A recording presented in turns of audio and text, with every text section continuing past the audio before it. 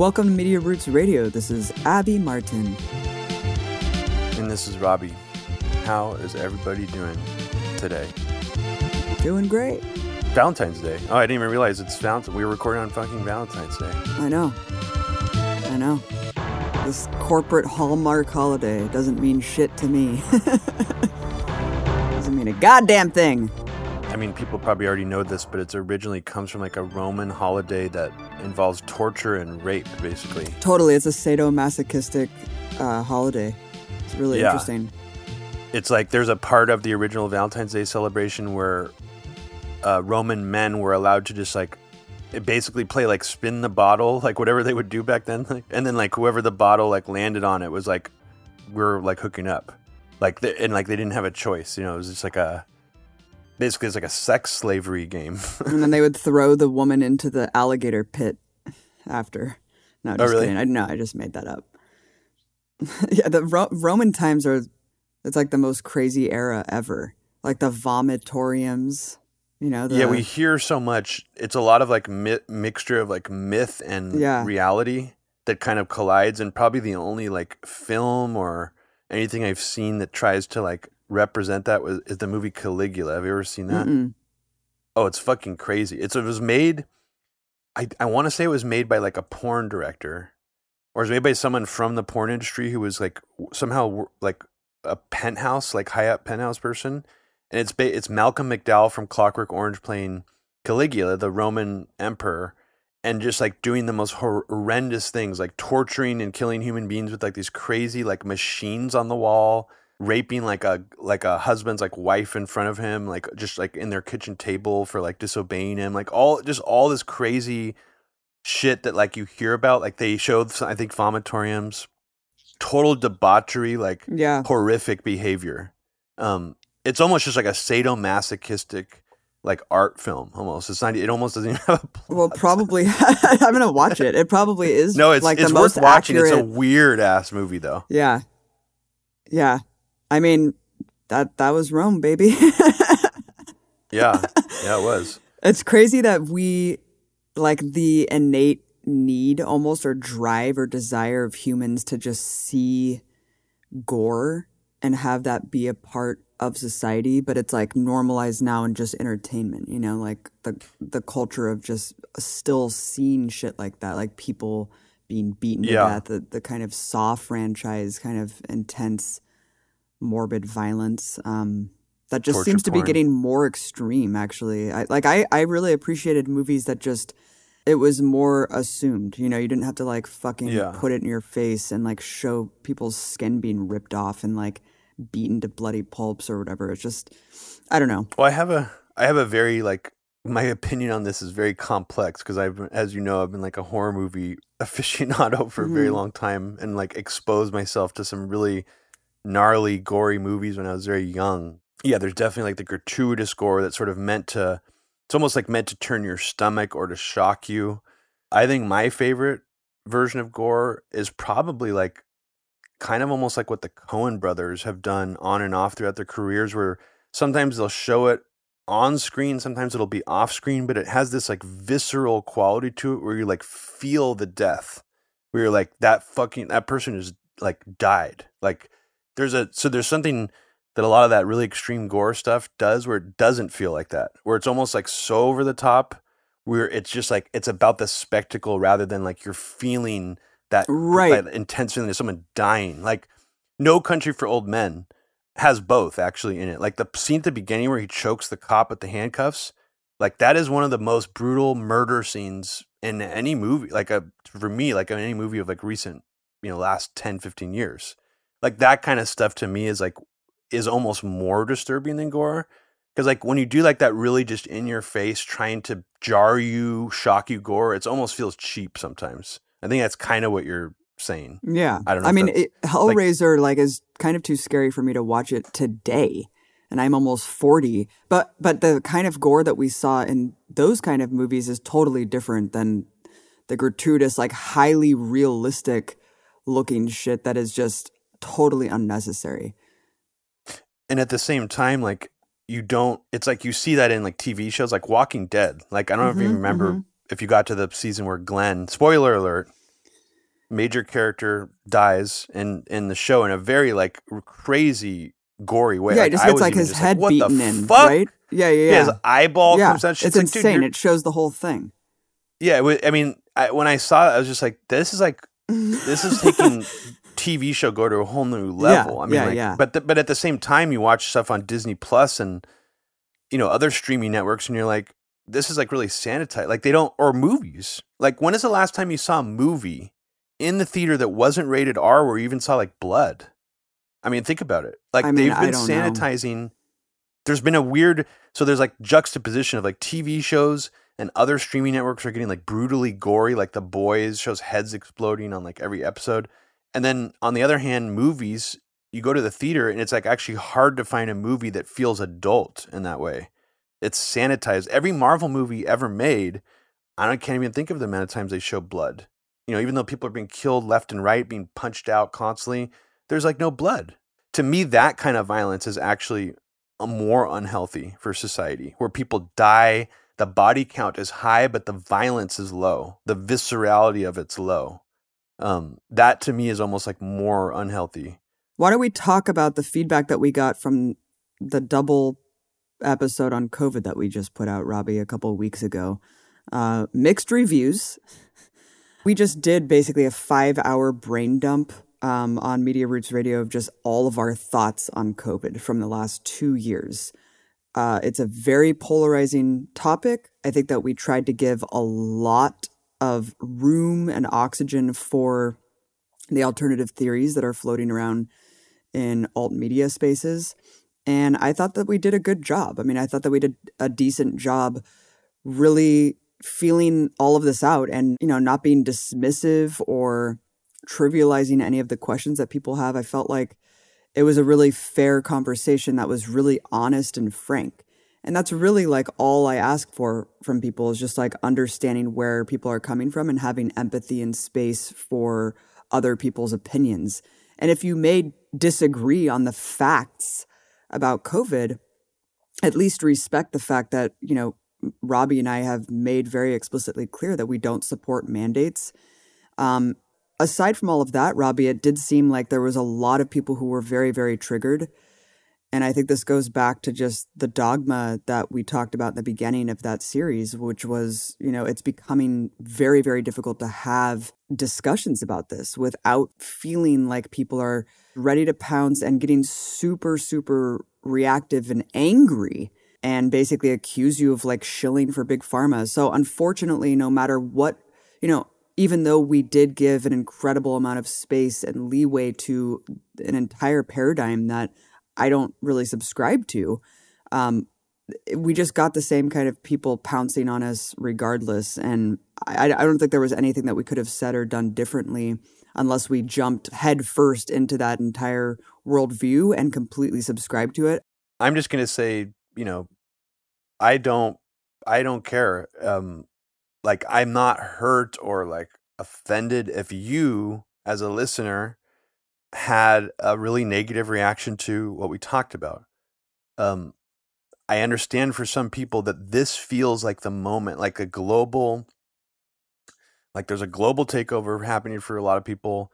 This feels like the moment where we need to all stand up and yell as loudly as possible against all this stuff having to do with every aspect of COVID, from A to Z. I think right off the bat, we're going to not necessarily alienate those people, but it's like we just don't subscribe to that worldview. So I almost empathize with people getting like writing us off or feeling us upset at just our overall framing and how like where we land on this. I can empathize with that. The part that I think I have a little more trouble with is it's like the nuance does escape people. It's like we didn't say anything in either episode of that where we were very critical of Pfizer, Moderna, pharmaceutical companies, talking about the biodefense industry, how sleazy they are, how much they control our politicians. But yet there have been people who have inferred from both of our podcasts that somehow, because we didn't take a strong enough, we didn't adopt all the talking points of this sort of oppositional COVID narrative, that makes us pro big pharma, like, and I've seen people saying things like that. I'm just like, this is so weird. Did you even listen to it? Are you just not hearing exactly the talking points you want? So you're sort of overreacting and thinking that somehow you're interpreting what we're saying as pro pharmaceutical, even though it's like overtly anti. Right. I mean, in a lot of ways, it was very critical. So on some level, I can understand the touchiness, but on another level, it's like, I thought, I guess here's what's weird. When people went after you, Abby, for merely saying you had gotten vaccinated Mm-hmm.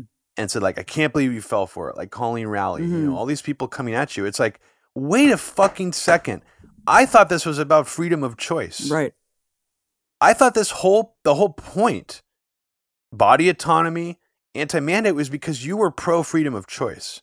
But it actually turns out that you are anti anybody who's gotten a vaccine, and you are personally like dehumanizing them, or thinking they're stupid, or they've fallen for something, or they're brainwashed. It's like, wait a second. I thought the whole point was like, we're not thinking that about people. Like, we're trying to emphasize people who have chosen not to get vaccinated have every right and plenty of reasons not to. Totally their right. We've never, shamed or made anybody try to feel bad who didn't get vaccinated. In fact, we've tried very hard to do the opposite, to give them space, to show compassion. But yet it's like, wait a second. Like, so now you're basically saying you're judging my choice, and you're doing exactly what the neoliberals did to you that made you so upset. So it's like, why are you doing it now? Like, so I guess that's a little bit confusing to me, because I guess the whole time I actually bought into the idea that this was about freedom of choice, but it turns out it's not. It's just like, if you got vaccinated, you are a dupe. That's how they see it now. And it's like, okay, geez, where do we go from there? I think it's easy for a lot of people who are more civil libertarian minded to get behind the notion that mandates are not a good idea at this point in time, right? And that could be for many reasons. As we experience the mutations from variant to variant, what would a mandate really do in terms of transmission? Forcing everyone to get a vaccine that I feel like it's just going to become less and less effective against transmission, even though it might have been effective at the beginning. But that's not where the argument ends, Robbie, because if that's what it was about, then we would all kind of agree and move on, or most of us would, right? It becomes about an entire alternate reality that if you don't subscribe to every facet of that alternate reality, then you are still a dupe. So even if you don't agree with mandates, if you still believe in the official death toll, right, then you're also shilling for big pharma. And then it just becomes strange because, I was talking to someone who just kept saying that I was echoing Wall Street talking points. And I was really trying to reason with him and just be like, how? I'm against mandates. I feel like testing is maybe a good alternative. And he's like, well, there you go. You're for mandatory testing, meaning you are for mandates. And that's going to make Wall Street a shitload of money. And it's like, well, at that point, I don't really know how we can move on from here, because now it's just about you feeling like anything is impeding on your just ability to live freely before the pandemic existed. Like, that's what you want to go back to. I don't know how we can actually agree on anything moving forward. If it's just about anything is just going to be annoying for you, and that is just doing the bidding of Wall Street, basically doing any sort of public health response at all moving forward. I think we also need to just say, and this shouldn't, we shouldn't have any problem saying this because it's true. You, me, and Mike are three different people with their own fucking opinions about this. And maybe that's hard for people to understand because some of these like alt media outlets act like they're just a cult with a slogan, sloganeering where everybody says the exact same shit. That as human beings, we don't share exact opinions on this. Part of what we were trying to like say, that give each other space, trying to attack you and me, which I've seen people do based on like things Mike has said on his own Twitter. It's just like, what is happening here? Like, do you not understand that we have different opinions? I really do think at a certain level, people they forget that for a second. And I just find that interesting because it's like, well, yeah, we're different people. We have different opinions. We still talk about this. We're still friendly and cordial about it. We don't, we're not like calling each other out over this. So it's like, why don't we try to all do that for each other? Unless at this point, for some people, it's just like, this is the end game. These people are lemmings, they're brainwashed, and I'm just going to go full steam ahead. If that's where you've already gone mentally, I don't even think you're going to listen to anything we're saying. Right. That's the point of no return. Just like people on the liberal side who are just like still basically thinking that people who are unvaxxed are murderers or like evil people. There's no point of return for that either, I don't think. I just think that's part of what's going on here. It's like, can we at least carve out a space for us to still have these discussions just without just getting so fucking upset? And we did get some, we got some critical comments that weren't writing us off entirely. And I think, when I can really identify that someone really cares and they have a problem with something that we said, but they still listen, they still give us a thorough listen, I really appreciate those comments. And I've learned from some of them, and sometimes I'll end up, not really ever agreeing with the person or anything, but at the same time, like, those are good. And I encourage that. And it's 5 hours. It's 5 hours to remind long. people. Yeah, no, it's 5 a big hour brain long dump. episode. No one in their right mind is going to listen to 5 hours. Right. Whoever did that is it's for real heads, for real out of media their roots. goddamn heads. That's it. Yeah. I'm glad we did it. I'm glad it's behind us. We're going to continue to talk about it because there's so much. I mean, since we did the episode, it does seem like a lot of the political climate has drastically shifted, where now it's like all the state bureau, all the bureaucracies sort of in mass seem to be, kind of winding down things almost like too surprisingly quickly now, and putting like mask mandate deadlines into effect, like for the end of the month, and seemingly really fast and suddenly. I don't really know why that is. The Ottawa convoy trucker protest thing is happening at the same time. A lot of people think that like the establishment is getting afraid of the populace rising up in that regard and stopping it. But I mean, I think we can both agree that that's not really what's happening. I mean, there aren't massive protests happening worldwide against mandates. This protest is rather big and got a lot of national attention, but like this alone causing some kind of ripple effect where they're getting scared of us rising up and pushing back. I mean, there's some other reason why they're doing this, and I would say it's probably largely economic. Yeah, of course. That shutting things down, having like the way that Omicron, we were winding down already, and then Omicron's like boom, now we're back, and it seems like all this hysteria is happening again, and then now it's winding down again. That kind of whiplash effect is economically bad for business. That's the part that's just really obvious to me, and I'm just surprised that that's not more talked about with other leftists, like how regardless of how you feel or what your other opinions are about any other aspect of the pandemic, having this, things being lifted, seemingly going against what we were just being told, and it should be obvious that there is a big business interest, there's a capitalist interest in doing this. So like if you're making an argument that there's a capitalist interest in prolonging the pandemic, that feels more like you have to make a more specific argument than that. You have to say the the biotech companies or pharmaceutical companies are profiting by prolonging the pandemic.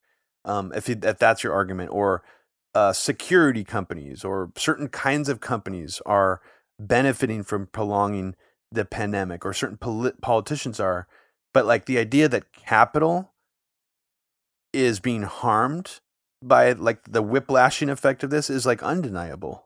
I mean, like, so like in a larger sense, like I'm just surprised that that's not more discussed. I don't know what are your thoughts on that? Because I mean, I know that's just an obvious fact, but like, why do you think that's? Why do you think that's just kind of gone by the wayside as a talking or like a? That's the most perplexing part to me, because it seems so obvious, right? I mean, the entire political establishment is lined up behind the back to work mantra and very proudly claiming that they've basically overcome the worst of the pandemic. Lockdowns seem like more of a blunt force instrument that was used at the beginning, which I feel like that is how they should be used. Like when all else fails, then lockdowns maybe make sense, if they're done correctly. But at this point, it makes no sense to do that. And I mean, in terms of the mask mandates and stuff, I mean, it's just crazy that, 2 to 4,000 people are still dying every day, more than were at the beginning of the pandemic. But it's like, I don't know if it's just the conditioning, the normalization of the reality of this mass death event. But yeah, I mean, it clearly is in line with Wall Street and capitalism to have the business as usual mentality.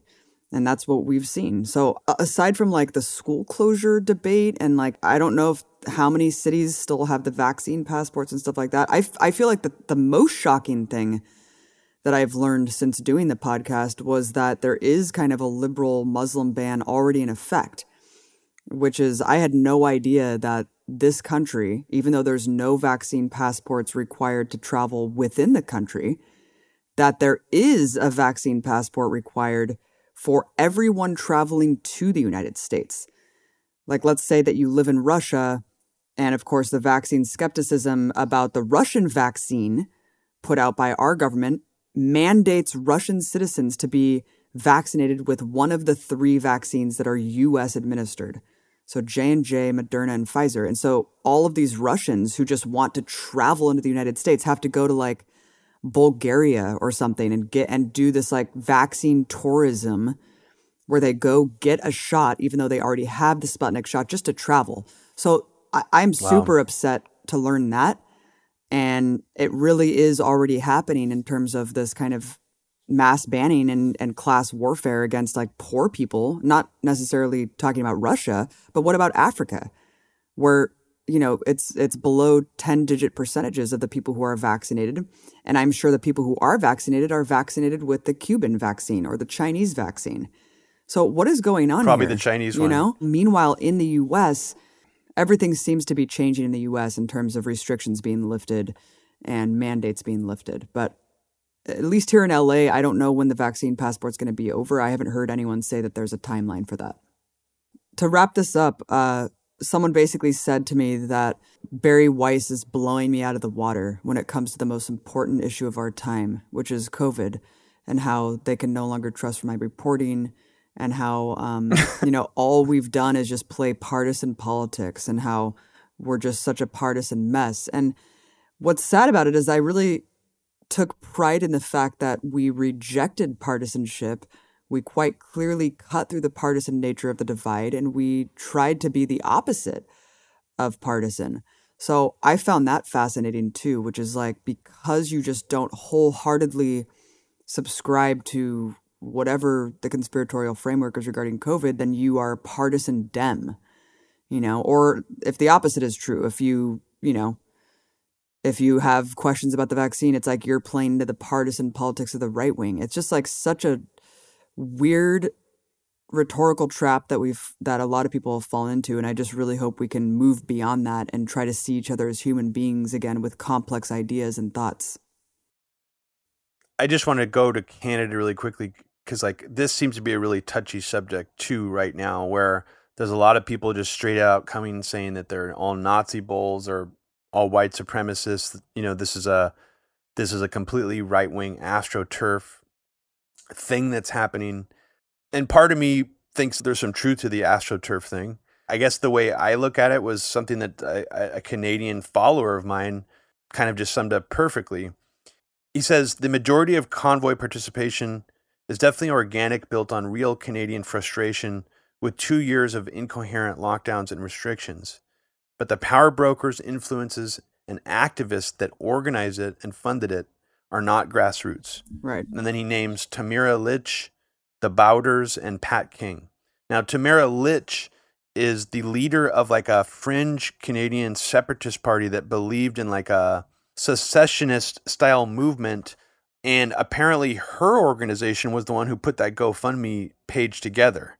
One other strange thing about this organization, the same separatist Canadian party that ran the GoFundMe page for this, and I just should say for the record, I think it's really fucked up actually that GoFundMe can just be like, oh, we're going to take all this money and donate it to whoever we want because it like violates our policies. They legally should have to refund people. I mean, like at the very least, if they want to have editorial control and like ban certain funding things, whatever, but to like not refund people's money seems like they should not be able to do that. But anyways, the Separatist Party is the one who hosted this GoFundMe page that racked up something like $7 million in like under a week. And the previous trucker convoy that she helped organize, Abby, because this is something that she has done before, was called United We Roll. And what was United We Roll actually for? It was a trucker convoy protest for an oil pipeline and fossil fuel companies. It was in protesting like some government policy where they weren't going to allow some pipeline to be built somewhere. That's insane. And it was sort of like an AstroTurf thing where it made it seem as if this was like a working class uprising because they wanted these jobs so badly. So I guess the point I'm making is that there obviously are elements of this convoy protest that are like AstroTurf. I would guess some of these people who are in this convoy don't even know who Tamara Lich is and might not even be happy if they found out exactly who was behind that funding thing. But I don't really know. I mean, it's also like what we were saying about all the videos that are used in a kind of agitprop sense from all over the world about COVID protests. It's like, I don't know what is even going on in Ottawa. I know that people have been there on the ground interviewing people, and there's been a diversity of opinions about what they're upset about. I feel like it's irresponsible to weigh in unless I know what the fuck is even going on. And it's like, so to make just definitive statements either way, I feel like just doesn't make sense about any of this shit. It's like, I live here. It's just like the same people who are like, you need to condemn Assad. It's like, look, I live in America. I'm upset that there's a huge, massive death count here. And I feel like the only thing I could do is like lobby my own government to try to do something better for us, and stop fucking up the rest of the planet. But it is crazy that they have to mandate truckers just driving through the U.S. to be vaccinated. It also seems way weirder than actually requiring people to fly in with the U.S. vaccine, because it's like truckers are usually like solitary, right? Like they just come in with their giant load. Yeah, wait, on the I didn't truck. even know that. Wait, yeah, I think so. There's mandates for being a trucker dude, in yeah, the U.S. right now. I literally think that that's what is like the crux of the protest, is that they were requiring vaccinations to go from Ottawa into. Oh, to cross the border. Yeah. Oh, I thought you meant within. No. Truckers who do routes inside the United States. No. Yeah, because that's another thing that Fox News and other right-wing groups are also hyping up. They're like, I'm hearing talk this is going to happen in the U.S. really soon. I'm hearing rumors from truckers. I saw a libertarian guy that's friends with someone that I'm pretty close to get invited on Fox News because he's a trucker, and they were sort of almost using his appearance to like speak for truckers and act almost sort of like a rumor mill for this coming trucker protest. So I actually reached out to him directly, and I was like, hey, forgive me for not like taking your word for it, but like, what is like, show me something where there's an actual movements with American truckers doing, planning a convoy thing like this. And nobody was able to show me anything. And I'm just thinking the right and mass right now seems to be almost playing into this sort of hype thing. Like, it just seems like it's kind of just all hype. Right. But I think you hit on a really, really important point, Abby, that I just wanted to go back to, which is it does feel like there is a resemblance to, when people from the United States here who act like leftists, and they get on a high horse and talk down to you saying, why aren't you condemning Canadian authoritarianism?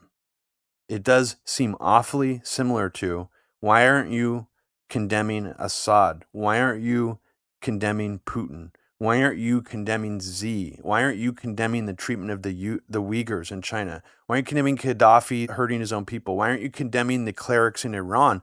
I mean, come on here. It is a little bit, I mean, it's kind of more than a slippery slope. And I would even argue it does seem kind of like a setup to me for neoliberal style regime change rhetoric to spread to a certain sector of politics in regards to this as a ramp for the global authoritarianism that we as Americans need to stop. And it's like, wait a second, seems very similar to the way neoliberals talk about regime change. And I'm a little concerned of where this rhetoric is going.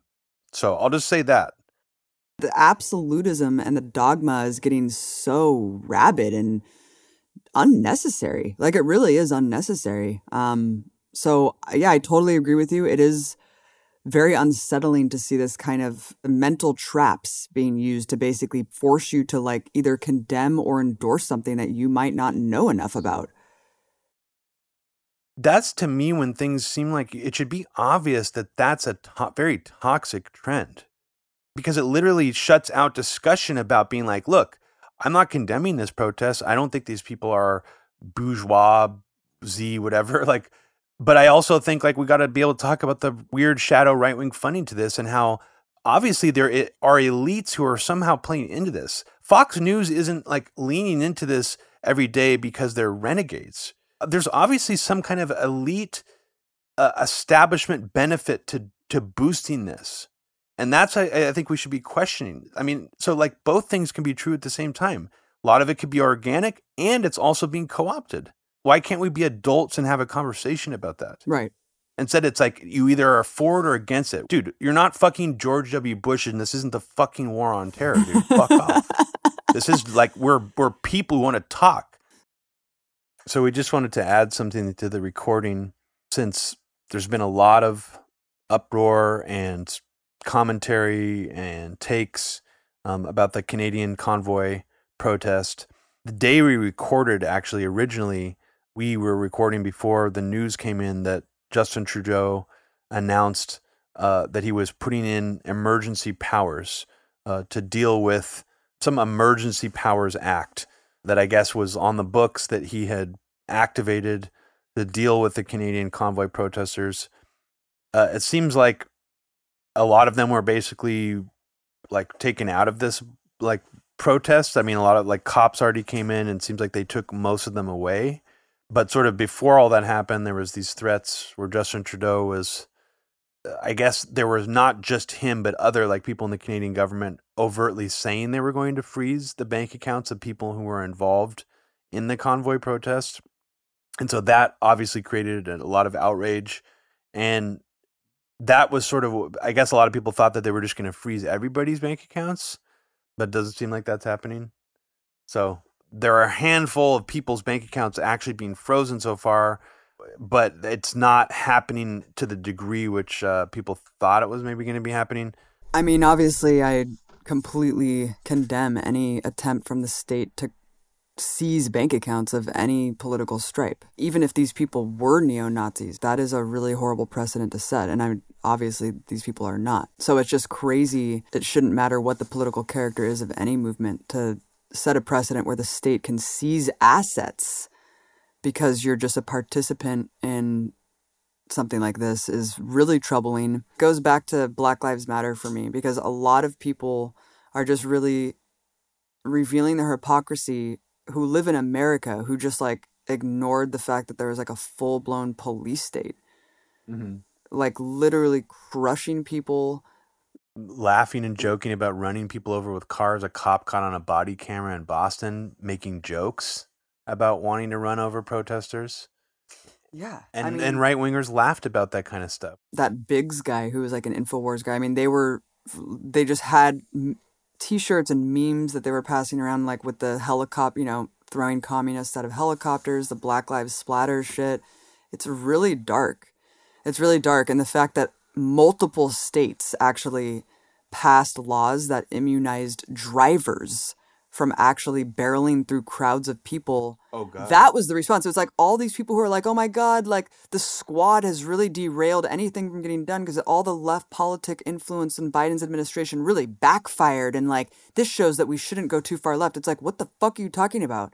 Like, I swear to God, they think that like the police have been defunded or something. It's the most backwards ass stuff when you look at what actually happened after Black Lives Matter. The police got more money, more funding, because it was just used as an excuse to like crack down on like rioting and shit. And really what happened was all of these different states working to protect themselves and motorists from ramming through crowds. I mean, what does that do? Just like the Kyle Rittenhouse shit, that actually encourages people to do these things. So I think part of what you're commenting on, you didn't say at the very beginning, but I think you're referring to the fact that a lot of right-wingers are acting outrage at police brutality in Canada right now. There's specifically one very viral photograph and partly a video. The video is harder to tell what's going on, but the photograph is very, it's photographically very provocative. It shows an old woman basically like lying on the ground with like horses, like mounted Canadian horses walking over her. And this was sort of an image that the right wing was passing around looking like, oh my God, look how tyrannical the Canadian police are for trampling this old woman.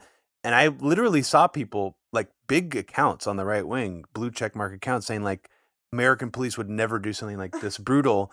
And they started to actually say things like, now they've crossed the line. Like, we've never seen anything like this from our police. As an experiment, I actually was commenting and replying to some of the people being like, well, what about this video? What about that? Like, some of the people were actually like, oh my God, like, I didn't even know that like, you're right. Like, they were genuinely surprised that American police had done that or worse before, trampled people with horses, which is something that happens at a lot of protests. I mean, it happened at the 2004 RNC. They use a lot of mounted horse police to just like trample crowds and push around protesters. And a lot of people got crushed. I was even going back to the original Iraq War protests in the Bay Area. They used wooden dowel projectiles at an Oakland port protest, and someone's like face got halfway torn off. And like, and this stuff like barely got reported even at the time. It just was like, there's been so many incidents, of riot police doing these kind of things to protesters. But at a certain point, it's just like, well, the BLM protesters, they're rioting, they're arsonists. That's become the right wing narrative. So at that point, anything used against them is almost like they could just write all that off. But then I noticed another really interesting rhetorical slippery slope. We were already in our original recording, we were talking about how a lot of this energy is being like, Trudeau is a tyrant. We need to like take him out, like we need to change, we need to take him down as the leader and all this stuff coming from like a lot of American right wingers. So that was interesting enough because it's like sort of creates a pivot point where you could almost, it's like not that would, is directly some form of neoliberal regime change, but you could see that being like, why aren't you condemning Trudeau? Why aren't you condemning Putin, etc.? It sort of takes on that similar framework, but then it got even weirder since we recorded, Abby, where this is now the rhetoric, which is wild to me. Because like, it is almost like we sort of predicted that it would be a pathway for that, but I didn't predict it like that it would get like this, because this is almost like a hyperbolic version of what I was suggesting. Scott Adams tweeted, if Putin invades Ukraine and Xi moves on Taiwan, that could be the opening for Biden to invade Canada and free their citizens. Now that sounds like he's maybe being partly sarcastic, but then this Candace Owens tweet actually sounds like she's not at all saying this in jest, and it's insane. Stop talking about Russia, she says. Send American troops to Canada to deal with the tyrannical regime of Justin Trudeau Castro. He has fundamentally declared himself dictator and is waging war on innocent Canadian protesters and those who have supported them financially. So I just find that interesting that there's actual like big popular right-wing accounts saying stuff like that. So that's odd, because not that we shouldn't be condemning like police brutality in Canada, but it is interesting when this much energy and focus is directed at something happening in another country, which is really not that brutal in comparison to things we've seen here. I feel this pressure to like, we all have to rally behind and condemn this and talk about Canadian police now. It's like, I just find that, frankly, like it does some kind of seem like an op to me, even though I do have solidarity with the working class. Like, it's become this thing where if you don't wholeheartedly support the entire enchilada of all the talking points behind the Canadian protest, you're against the working class, like, which is hilarious, but that's what it's turned into. Yeah, if you don't support this slice of workers or truckers or whatever. Teamsters Union released a statement against the convoy. It's like there's a lot of nuances there. And so it is a very cartoonish binary that we're supposed to fall into. And I don't subscribe to the pressure campaign. I refuse to subscribe to that. I think that it's just going to continue like this, Robbie. Sadly, what we were talking about with the COVID narrative, I think this is how we're going to see things unfold now. The pressure to just latch on to one thing wholeheartedly without any nuance. And we've absolutely seen that play out with the trucker stuff. It's unfortunate. Yeah, and there's still not any attempt even by some of the lefties who are being really dogmatic about supporting this and putting all your effort and energy behind it, there doesn't seem to be, they're not really allowing any space to be like, well, wait a second, let's at least talk about the right wing co-optation of this. If you supporting the cause, that's different from supporting like the whole enchilada. Like that's like, it's like, so when you see some of these people supporting and pushing and trying to shove down your throat that whole enchilada, you kind of have to wonder, well, why aren't they allowing like a more left version or left prism variation of this cause, like and discussion to come through? It's at that point, it almost seems like, well, it just kind of seems like you guys are getting more and more right wing by the day, like literally. I mean, so it just I don't really know what to think, and I'm not even saying that all the convoy protests are right wing. I'm not saying that at all. There's probably plenty of left leaning or like not even like apolitical Canadian citizens who are protesting the mandates there. Well, it's funny. Yeah, I've had several people tell me, you're wrong on COVID. Like the right wing narrative is actually true this time, and you're so partisan that you can't see that the truth is being heralded by the right wing. And it's like, it's never that simple, man. If the entire right wing media machine is like parroting something, like that's not a good thing to latch onto and uncritically repeat. There's always a hidden agenda that you need to parse through and critically analyze. And even if you agree with the underlying cause of what these truckers are doing, like there is a problem with uncritically regurgitating what Fox News, what OANN is saying. And it kind of reminds me of the fact that the COVID whole enchilada narrative doesn't give any oxygen to the left demands that should have been front and center from the populist left or whatever, free healthcare. Primarily. Like this is what should be the driving energy that is unifying us through this pandemic. And instead it's all been capitalized by the bodily autonomy thing and vaccines. And it's so strange that that's happened. Well, I mean, it's strange, but on one hand, it also seems like this co-optation really does seem to have a clear agenda. It is to shift this outrage and resentment against government towards this very specific political prism that is right-wing in nature. I mean, that is clearly what's behind it. We would have seen at least one doctor at that rally in D.C., at least entertaining the idea of free healthcare. But why is it time and time again, all these doctors, these guru-like doctors, just seem to never espouse those kinds of beliefs? Isn't that a coincidence to you? If this really was an organic, not co-opted resistance movement, do you really think it would make it on primetime Fox News every night? There's something about this narrative that is obviously being co-opted. And you even saw Maajid Nawaz, who basically was an anti-terror neocon for the UK government, going on Joe Rogan and saying that the World Economic Forum and all this sort of global lockdown stuff is all being dictated by China's intelligence services, who are puppeting all of the other Western intelligence services like the MI5, CIA. So this is... Can you imagine believing that? No, I can't. And so we're in a really topsy-turvy, strange world. Some of the same like alt media left heroes that even some of our same listeners love are platforming the same guests that the Frank Gaffney show is platforming now. We're in a very strange world. Yes, I'm talking about Darren J. Beatties as the guest. It's like a house of mirrors sometimes. So it's a trap. It's all a trap and it's all an op. I mean, I'm really feeling like that more and more. I'm like, all the shit that you called controlled opposition and like, I don't know. I mean, I'm becoming more conspiratorial by the day in terms of like how all of this is being stage managed and by who and for what end.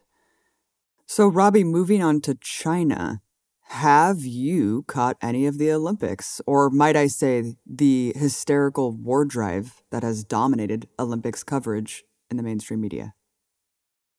But 7 years later, these games arrive with China more advanced and more powerful, with its place in the world growing ever more contentious. A primary issue, the U.S. government and human rights organizations have declared China's treatment of the Muslim Uyghur population in the northwest region of Xinjiang as genocide.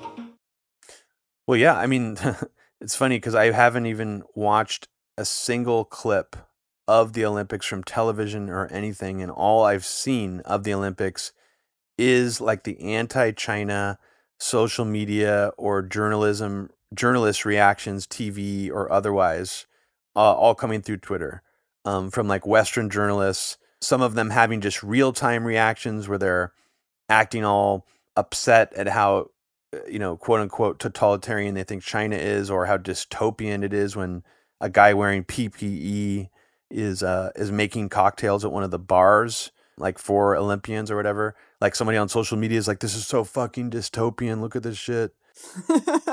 But they were saying it like specifically, like this is like, China is really dystopian. And then there's also the other flavor of anti-China stuff that feels more constructed, that feels more like it's being seeded in like think tanks and little, maybe even by intel agencies who are putting this stuff out there, like the whole pressure campaign against Eileen Gu. I hope I'm pronouncing her name correctly. She was an American athlete who was getting all this notoriety, really young, up-and-coming skier. So she was considered an American athlete, right? Like, so when she decided to compete on China's Olympic team this year in the Olympics, when that happened, it was like, it seemed like one of the most outrageous things to people, that like this would have been something that the U.S. would have acted like they were on a high horse about during like the 80s Olympics against like Russia, to like work internationally, international solidarity. Let's all be friends. Let's, make friends or whatever. But now it's like, if a American citizen decides to go to China and then compete on their team and seems completely in love with her experience doing it, it doesn't matter. It's like the more she doubles down and defends herself when people come at her for being like a traitor, basically, the more intense she's been really defensive, but like, and kind of trying to stay really positive. Like reporters will ask her, what do you have to say about all, this criticism you're getting? And she's just like straight up, like, I think those people have like weak hearts or like people who like are just looking to like jump on someone who just like really enjoys life. It was just really funny the way she put it, but it's just like enraging these people even more, where it's just like, why isn't she criticizing China? How could she be so flippant posting on Instagram from China when, the state doesn't allow people there to use Instagram and all this stuff? And it just goes on and on and on and on. And it's like, I do not remember a single instance where any American athlete ever had to like apologize for the Iraq war or anything like that. Like, why are they why is this okay to do to an athlete simply because they decide to start competing on a foreign country's team? Why is that okay to do to her? It's just rather insulting and xenophobic. And I like that she's not caving to it in any way. I really like that she's not. And and the way the American media would paint that, of course, is being like, well, she can't criticize China because if she did, she'd be kicked off and they would arrest her. So that's why she's being so hyper positive about China and stuff. It's like, but I get the genuine gut feeling that she's just like, she finds it like as egregious and insulting that the media would even make a story about any of this shit. Like, and can't just like let it go. It's like, yeah, someone here wanted to compete on China's team. Leave it the fuck alone. Yeah, dude. Instead, it's become like this. She's become like a political football for these like anti-China hawk regime change people. Can you imagine any other country demanding U.S. athletes to like denounce like Guantanamo Bay or Obama's drone wars? Dude. It's just like, fuck what no. the hell is going on? They wouldn't even dare. This is a Chinese American who decided to play for China's team. Good on her. I wanted to talk about two clips that I saw. One of them, I forget if it was CNN or MSNBC, but really, does it even matter? It was during the beautiful opening ceremony. It's a moment where the world can come together, put aside their differences, and actually revel in like athleticism, and it's like this thing that should be completely apolitical. But as we know, it's always been used as a political tool. And we can get into what happened during Sochi, which was a disgrace. But, as you see this opening ceremony, like literally minutes into it, all of a sudden an anchor just started talking about, look, oh my God, who is sitting next to Xi Jinping? Oh, it's Putin. Two strongman authoritarians, the world's most dangerous men, sitting up there having cocktails. What do you think they're talking about? Could they be plotting to invade Ukraine? Like, that is amazing. It's just dude. like, yeah, dude, that's what's happening right now. Watch out for the two most powerful authoritarians in the world in the VIP box sitting side by side. Chinese President Xi Jinping, Russian President Vladimir Putin. They have a close relationship. They formed an axis of power to challenge the United States.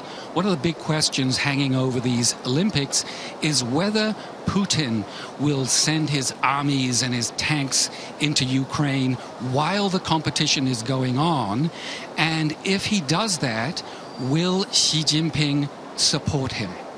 If that happens, we could be living in a very different world at the end of these Olympics.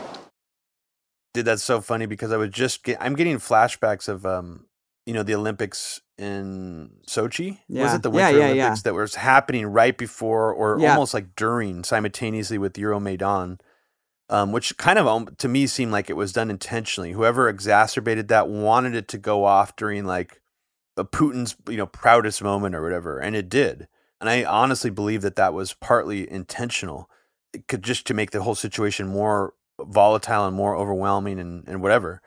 But it's so funny going back to the opening ceremonies of those Olympics, and like my brain is polluted with the US propaganda that how expensive those opening ceremonies was all due to like the Russian mafia, like corrupt oligarchs, and like the corrupt amount of like money that was like stolen by Putin to put into the Olympics. And it's like, it's just so fucked up. It's like, dude, what if can you imagine any other Olympic coverage being like that, or about like the US? Or what about the Qatar Olympics that they're probably going to host the Olympics soon? Dude. It's going to be like, how many slaves are buried in the ruins of the built these stadiums on? Unbelievable. Yeah. I mean, it's so funny how one-sided it is and how natural it is for these. And a lot of these anchors who are saying this type of shit are like they're not like getting marching orders. They're not like actual CIA assets. They're like brainwashed into thinking that they're fucking like heroes and it's their duty to like call this shit out and fight this good fight for like what we stand for as like America. Yeah, no, they believe this shit, and that's the thing is ridiculous. they know that they have to litter that shit in there. They know that when they're covering the Olympics, they are expected to trash China, to talk about the Uyghurs. And that's why you see these packages inserted so seamlessly about Chinese genocide. Robbie, just throwing around the word genocide about the Uyghurs. We all agree that China and the U.S. are in a competition of systems. And as I bring myself into this conversation, some have said that there's a cloud over these Olympics, that China has come under fire globally because of policies and practices. In fact, the U.S. has issued a diplomatic boycott of these games, sending no officials here because of human rights. In particular, China's treatment of the minority Uyghur population in the Xinjiang region. Andy, the U.S. has come right out and called it genocide. So, Anna, this is obviously the most sensitive issue at the Olympics. Western governments, the White House, human rights groups allege that the Chinese government is engaged in a systematic repression of Muslim Uyghurs in Xinjiang. They allege that this is a massive program of social engineering aimed at suppressing Muslim Uyghur culture, language, tradition, identity. They allege a host of human rights abuses. Yeah, I mean, the PPE stuff has been really disturbing too, how people are just like, China's a dystopian hellhole. It's like, yeah, it's a different country. It's a communist country. They have dealt with the pandemic extremely differently than us. And it's just casting judgment on an entire country while knowing nothing about its political system, the way it functions. It's just a lot of arrogant empire baby type people that are just putting their shit out there. And I have watched a couple Olympic sports and they seem pretty cool. Beijing seemed like they did a really cool job making all this shit real sweet. I don't know what to say. I mean, that's basically like it. Like, I haven't even like watched anything else. I just saw those two clips and I was like shocked at how disgusting it was. But I'm assuming the rest of the coverage has been filtered through the same lens. Yeah, and that's everything that we're seeing that's good or that seems positive coming out of there. It's like there's always this other layer of it where it's like, actually, here's what's really happening. Peng Shuai, the tennis player who came out in an interview, who said that, like seemed really exuberant and fine. Actually, in reality, she's being held hostage and being stage managed by the CCP, and that interview was actually conducted under duress. She didn't write that text interview that came out months earlier, because like we were trying to make it seem like she was still kidnapped and that wasn't really her. But now that she's on camera, we have to say that she's now like under duress. She's being like forced to say this thing. It's just the whole thing is just ridiculous. I mean, I remember right-wingers right after the pandemic started going back to those Committee on the Present Danger 2-part Media Roots episodes about that neocon think tank that had reformed right after the pandemic.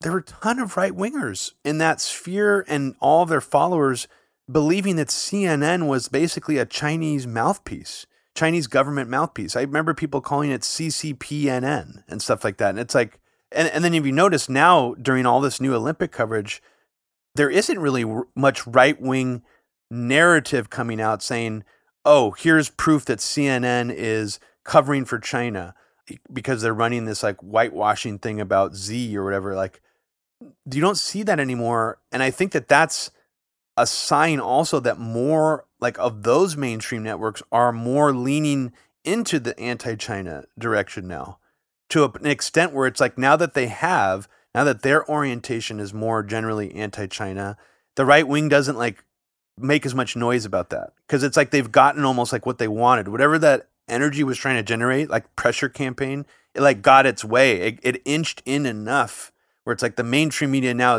complains about China enough where they don't have to like make the noise to get to call the mainstream media out on that specifically. Well, you've always been pretty ahead of the curve because you put those episodes out, 2 years ago now. They were great. It couldn't be more obvious now with the narrative that's been cultivated by the corporate media, especially in light of the Olympic Games.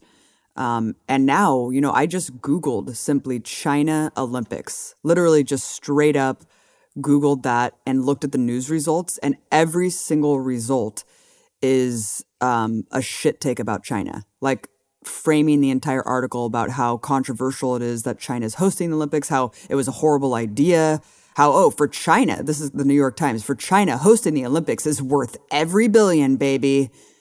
All the stolen money from these Chinese oligarchs, worth every billion, Robbie, because it's all about shaping world opinion, currying favor, just like the handing out the vaccinations and PPE around the world. That's all China currying favor. And then you have, PBS, China hosts Olympics amid controversy. What controversy? What controversy? The Uyghur stuff? Like, what about the fucking U.S., dude? Funnily enough, China did host the Olympics before in 2008. And if you look at the coverage back then versus today, it couldn't be more stark. Why is that? Yeah, I mean, it's very interesting because I remember even and I regret this actually, because now that I've seen how like people like Tucker and Josh Hawley and these are like, why are we like going after Russia? We need to go after China. Yeah, I remember back then when the Sochi Olympics happened, we were like, how come we don't remember any of this shit happening with like the last Beijing Olympics? Mm-hmm. Like it seemed pretty favorable, even though like we know. I remember we even talked about how somebody died. A couple of people like died making one of the stadiums in an accident or something. And if that had happened during the Sochi Olympics, during that time period, it would have been like huge news. It would have been all they would have been talking about. But it's like it goes in these weird cycles where back then China wasn't a target of like this U.S. propaganda matrix, and now it is. And back then Russia was a target of it. So it's strange. I mean, and now Russia is also a target. So it's like now we're actually in a very dangerous spot where Russia and China simultaneously, all the news networks, including the right-wing media, the like neoliberal media sphere, mainstream media, corporate media, they've all sort of oriented both together against China and Russia. And it's like, it's inching up even, by the day. It's getting worse and worse. And I think Absolutely. That's really concerning that that's happening. Absolutely. And some of these articles are just hilarious. And the package that I mentioned was hilarious too, because it was basically throwing everything at China other than like Tibet. It was like boom, like Uyghur Muslims, boom, Hong Kong protester repression, like boom, social credit score. It was just like boom, like damn, like every criticism of China that you probably don't even know the reality behind, you're just like let's fucking put that one in there too, dude. We got to like go at them hella hard with every single thing we've ever heard about China. And like, I'm reading this article from York Dispatch. I don't know. It's just another corporate news article, but it's basically like with each passing day, it's becoming more obvious that China should not have been selected. And it talks about how the hotel conditions are deplorable inside the quarantine for athletes. There's this notion that like Chinese authorities are hovering over all the reporters and making sure that they only speak favorably to China. It's like, if that's the case, why have I only heard negative China bashing content from all the people who are there? It's just like a cartoonish depiction of really any country that is mysterious and deemed an enemy country from the US. I mean, it was the same thing when I was in Cuba. People were like, oh shit, like you're not, or Venezuela. Like the government has handlers everywhere. Like they're going to make sure that only pre-approved people can talk to you. It's like, dude, what are you talking about? Like literally just go and talk to anyone on the street. Like, I don't know what reality you're living in, but like that shit's been spoon-fed to you, son. That is not the way that the shit works. So it's been kind of disgusting to see. Unsurprising though, you know, as the war fervor continues to build against China, as the Asia pivot continues to be front and center with American policy. And this leads into the next topic of discussion, which is the completely manufactured, cultivated narrative about Russia being on the doorstep of invading Ukraine. To start off this part of the discussion, I think it's really important to frame it with the U.S. national defense strategy itself, right? For people who think this is hyperbolic, that, the U.S. wants war with China and Russia, why would they want that? You know, this whole notion of unipolarity, like, is it really that crazy? Is it really all about U.S. hegemony? Well, in fact, yes, it is. And it's not hidden. This isn't some grand conspiracy that I'm just making up out of thin air. This is literally laid out in the U.S. National Defense Strategy document, which states that, quote, their principal priority is to counter Russia and China as competitors. And the way to do that is sustained investment in lethal force, end quote.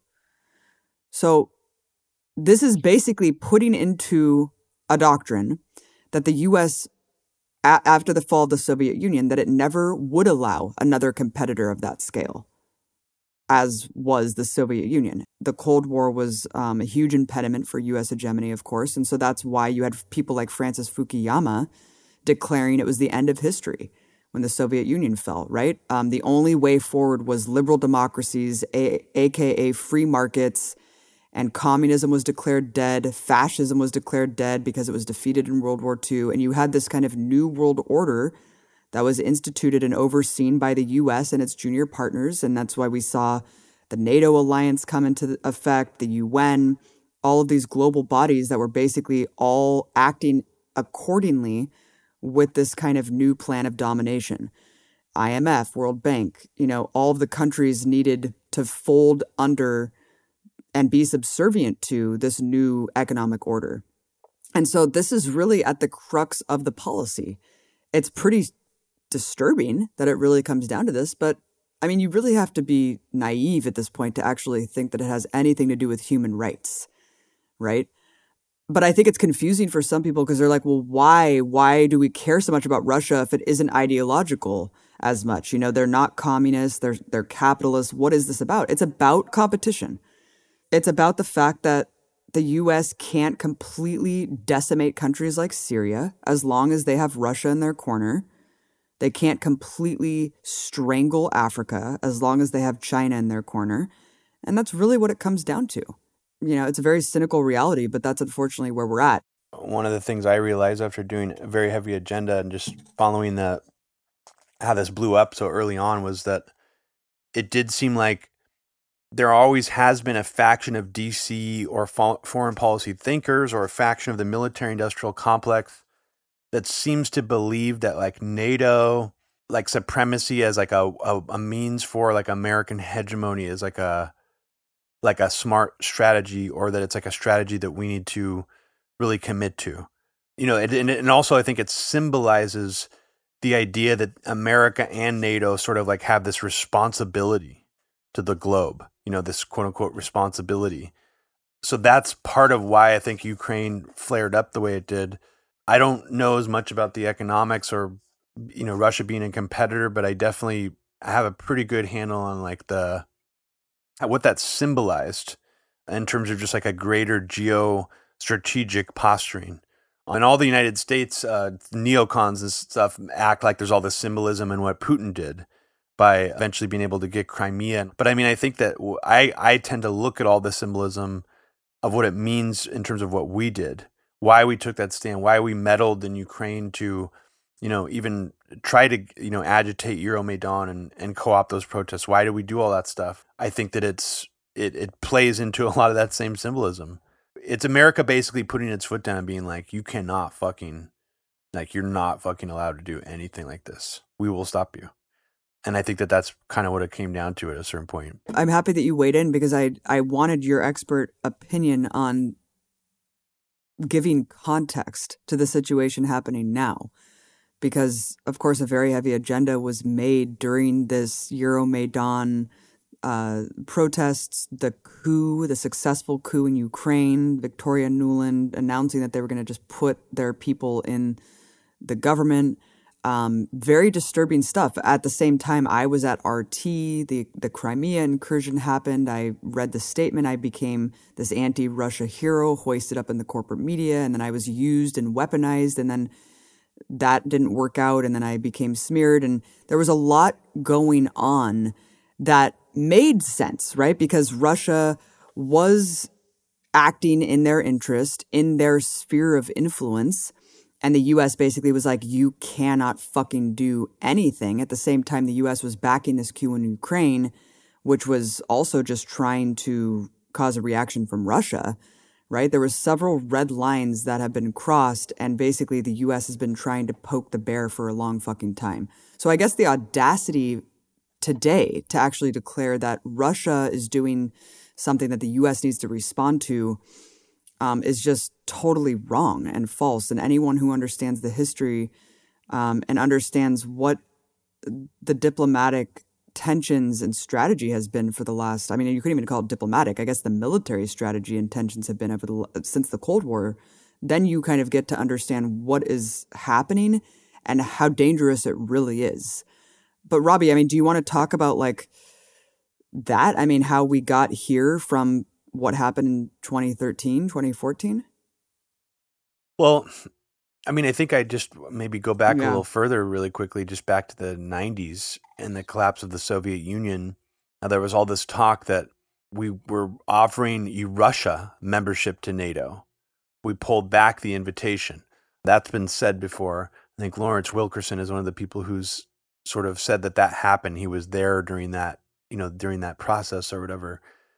Ever since the collapse of the Soviet Union, the U.S. has had this strange, hard to understand relationship with Russia, post-Soviet Union Russia, where it's like we propped up the original Yeltsin government in Russia, and we seemingly gave him all this leeway to do things, but at the same time, like, had a lot of intelligence operations going on there, making sure that a lot of the old Soviet Union actors didn't take power again. There's a lot of shenanigans we were doing there, but the whole time it just sort of, we had this like policy, or less like, from the outside, it looked like we had this policy that it was sort of like we're letting this new government flourish.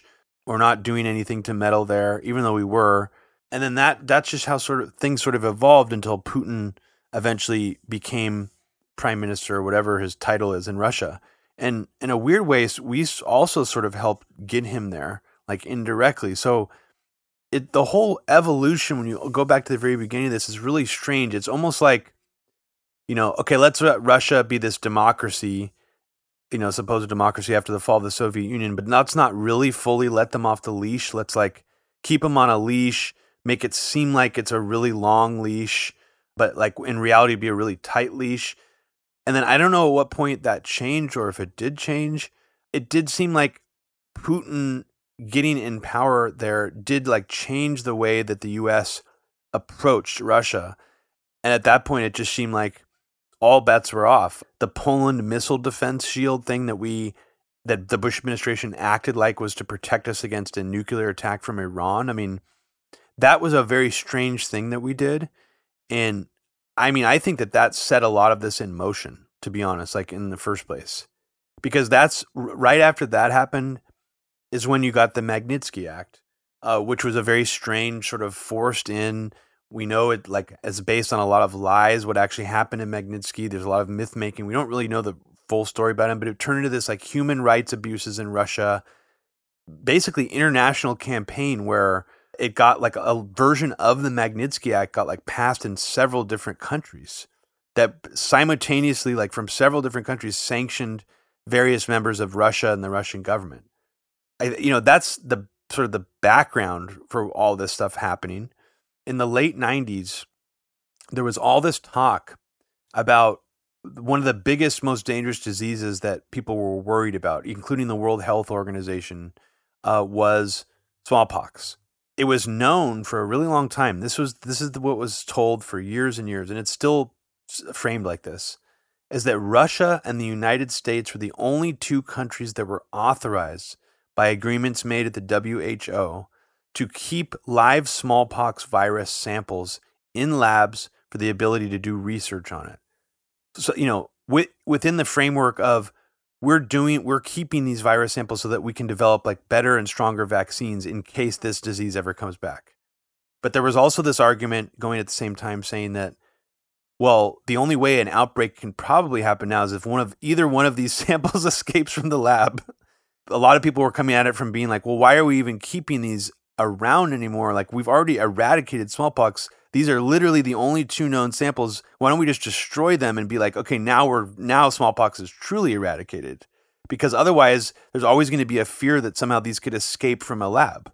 It's like one of the world's most dangerous diseases.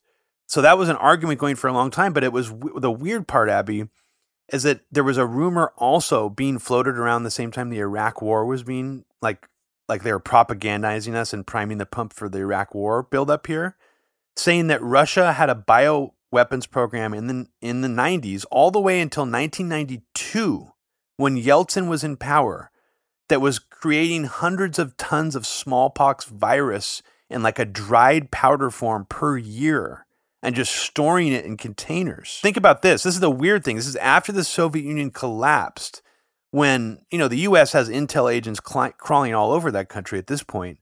We allowed this bioweapons program apparently to continue until 1992 under Yeltsin. And then the craziest part is all the narratives and even all these like CIA leaks said that then it just disappears at that point. We don't know what Yeltsin did, or if he just turned the other cheek and just allowed disgruntled scientists to just sell all the smallpox off or smuggle it to terrorists. It just vanishes. And that's literally like that's the last we've heard of it. So it's just really interesting to me that we try to use Russia as almost like a gateway for essentially saying that Iraq may have the smallpox virus, that they may possess it because all this smallpox that Russia was making in their bioweapons program is gone now. And we don't know what happened to it. And the whole thing is just so weird when you get into that all the way back to that very beginning of the timeline. Like, how did we ever really let Russia off of the leash? I mean, like, we act like we did, but it's like that just that alone makes no sense. Like, how could we have possibly not known where this bioweapons material went? I mean, it makes me think it never even really existed, that it's just like a myth, that because it just does not make sense when you pull the pieces together. So anyways, it's very interesting. There's, we've always been breathing down Russia's neck since then. In a way, it's like we've never really been like, okay, now you guys can flourish as your own country. And here we are today. And they still have this, apparently Russia still has right now in a lab, the smallpox virus. And the WHO like allows it. So it's just strange that, all those things could be true at once. Like we think Russia's about to invade Ukraine and that Putin's new Hitler, but like we're okay with them having the smallpox virus right now. It just, the whole thing is just so bizarre. I'm sorry. I just want to totally answer smallpox. You're very obsessed with smallpox right now because you've been doing a 20-hour Media Roots Radio patron exclusive podcast series about smallpox that I encourage everyone to listen to. I mean, yeah, there's a lot of history that goes back between Russia and the U.S. after the fall of the Soviet Union. As we know, we basically propped up Yeltsin and, aided and abetted the destruction of the Soviet economy and the looting that took place after that, where life expectancy plummeted in Russia. It was a very, very horrible time in the 90s for average Russian citizens. When 2001 happened, there was a moment where I think Russia tried to basically back the U.S., as a lot of countries did. I think at that moment, everyone was like, okay, this could be like our reset button to join the U.S. in the war on terrorism and to be sympathetic with the terrorist attack. And that's what Russia they're waging did. their own war on terror. That's what I'm saying like is they before. folded in. Yeah, they basically were like, it was kind of like an Israel type thing where they were like, okay, like we understand what this is. And so we're going to support your war in Afghanistan. That's what Russia said after 9/11. But then, of course, when the U.S. just immediately pivoted to Iraq, I think a lot of countries fell off. We all know what happened when France famously didn't want to support the U.S. invasion of Iraq. We boycotted French wines. We renamed French fries Freedom Fries. It was a very babyish empire baby moment in this country. But I think that started to just make the U.S. more irritated with Russia, that they didn't just blindly back the U.S. in the Iraq War. And then it just became increasingly more hostile. And this was the paradigm of the war on terror. And it continued today. And I think that, obviously it just continued to get more tenuous as the no-fly zone in Syria and all that shit just continued to unfold as a result of the U.S. outrageous criminality in the Middle East.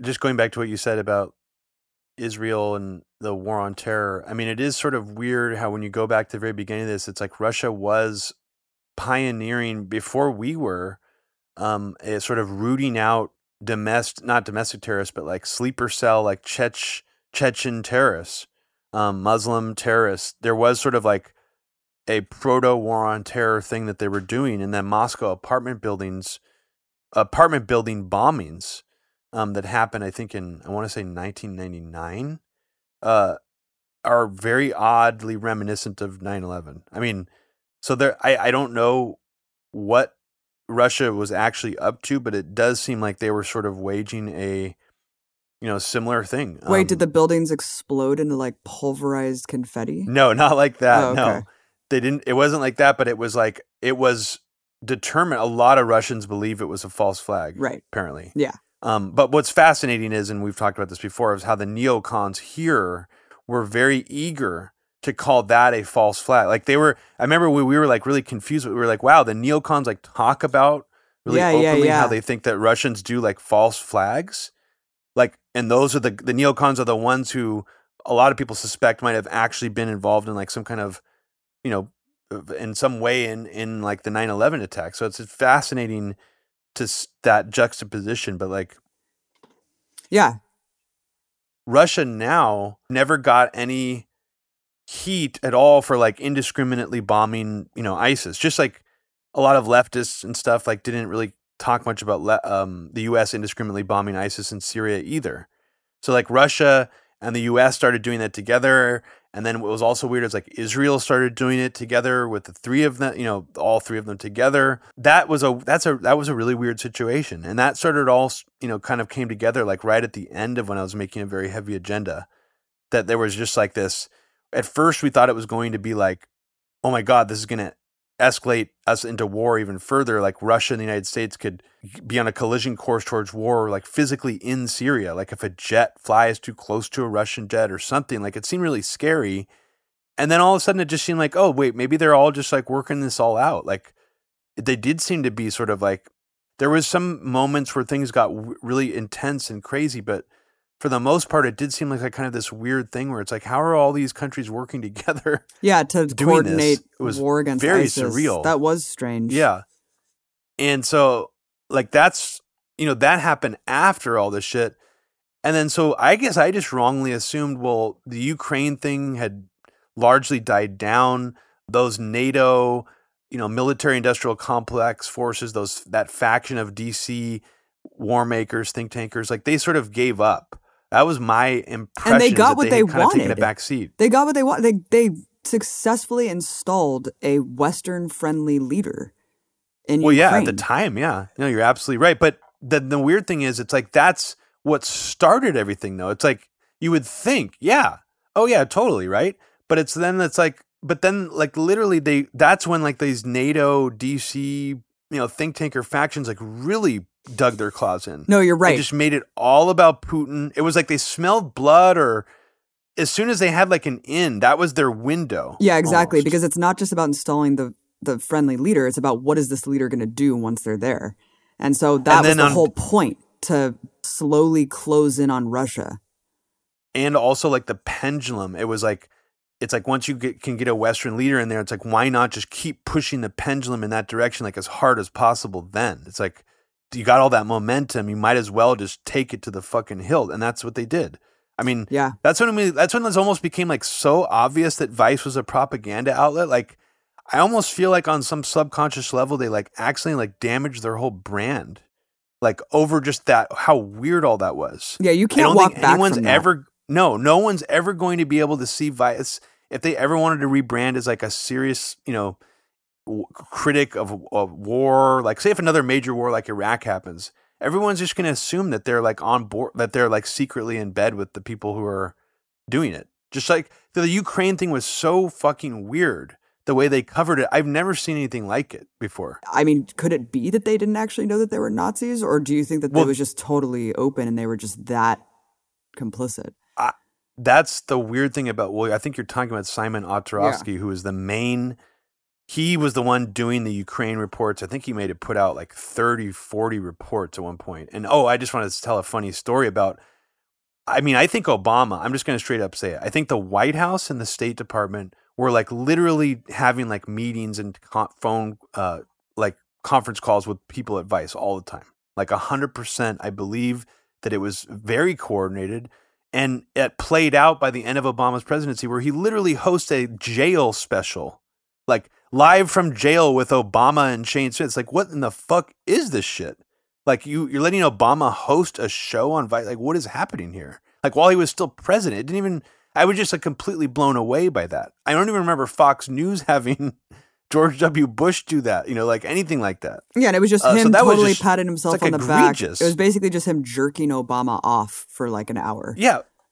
And so, and it would have been bad enough if it was a softball interview, but it seemed like this was like a propaganda program from Obama's mind. Like this was his special. It's like, what is this? And so that's, it became so obvious. But Simon Otterovsky, the flagship guy, by the time he's embedded with the Azov battalion, which is probably the most infamous neo-Nazi militia that worked with the Ukrainian army, by the time he's embedded with them, he is literally downplaying and like whitewashing their Nazi connections in the middle of like the 2-episode arc that he's embedded with them. And it's fascinating. In one scene, he's talking about how, there's some people in this group, who say, or there's people who talk about Azov as if they're secret like fascists, or they might have like Nazi sympathies, but the Azov battalion have a pretty unhealthy obsession with German history. A lot of them wear West German uniforms with German flags, have German-style helmets, say Zig instead of hello to each other, and listen to Rammstein, which is why they are so controversial, because they kind of help the Russians build the Ukrainians are Nazis narrative.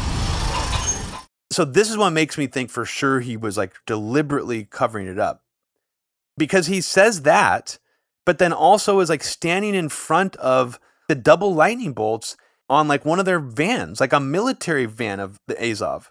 He's doing a stand-up interview like near it, not directly in front of it. He literally just makes no comment on it at all. Like that would have been the time to do the comment about the Nazi thing and to like actually address it.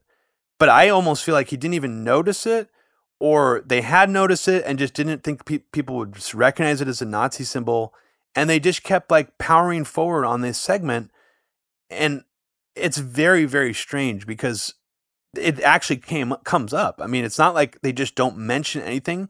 he brings it up and then like whitewashes in it using like hipster lingo that only like someone who reads like pitchfork.com would understand. Right. So my question is, why have people canceled me or like Antifa people who are out there like trying to link me with like Nazi associations because I was forced to interview Weave when I didn't know he was a Nazi 10 years ago? Yet this motherfucker who literally whitewashed entire Nazi brigade, an entire Nazi and everybody brigade, on Vice by proxy. and everyone fucking loves this guy and thinks that he's a hero and like a daring war reporter. It's like, dude, this is the most gullible shit in the world. Like, you cannot actually excuse this away and claim ignorance at this point. Like you said, several times it was brought up. The viewpoints were understood. If you don't know what a fucking SS symbol is, then maybe you shouldn't fucking be there. And this is the thing. I think he did know. And I think he just got caught up in the moment and was putting out so much content. And Vice, maybe it even slipped by the Vice editors. You know, maybe they could have used another clip. I think they would have if someone editing that would have recognized that symbol, they would have. Well, here's the problem with a lot of this like embedded reporting, whether it's the Tigray Liberation Force in Ethiopia or ISIS strongholds in Syria or the Azov Battalion in Ukraine.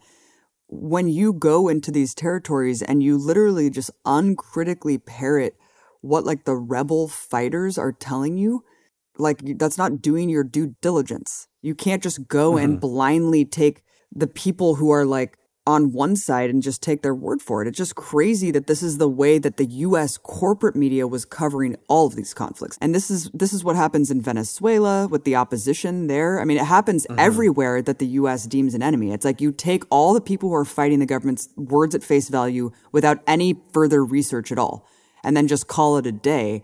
Can I just finish something really quick about Simon Otorowski? So it was funny because he's there, you know, with the Russian or, you know, there with the Ukrainian fighters the whole time, you know, alongside of them while they're actually sometimes engaged in firefights with these supposed pro-Russian separatists. And he probably, I'm sure Vice or the White House or whoever was like, you know, really getting behind this programming. They really probably wanted some example of like some kind of Russian atrocity or something that would make it seem really obvious where the Russians were being particularly brutal against the Ukrainians. But instead, the most like violent thing that happens to him on camera, Abby, is a fucking like Ukrainian military jet like flying really low past like just like a crowd of like Ukrainian people just like fleeing down a highway. For some reason, like Ukrainian military fighter jet, like thought it was a wise idea to just like almost like buzz the top of the heads of this crowd, like as an intimidating act, like just scaring their own citizenry for some reason. And it looks like it almost like could have like fucking like killed people.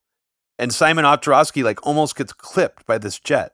And it's just, that's like literally the most violent scene that he captures.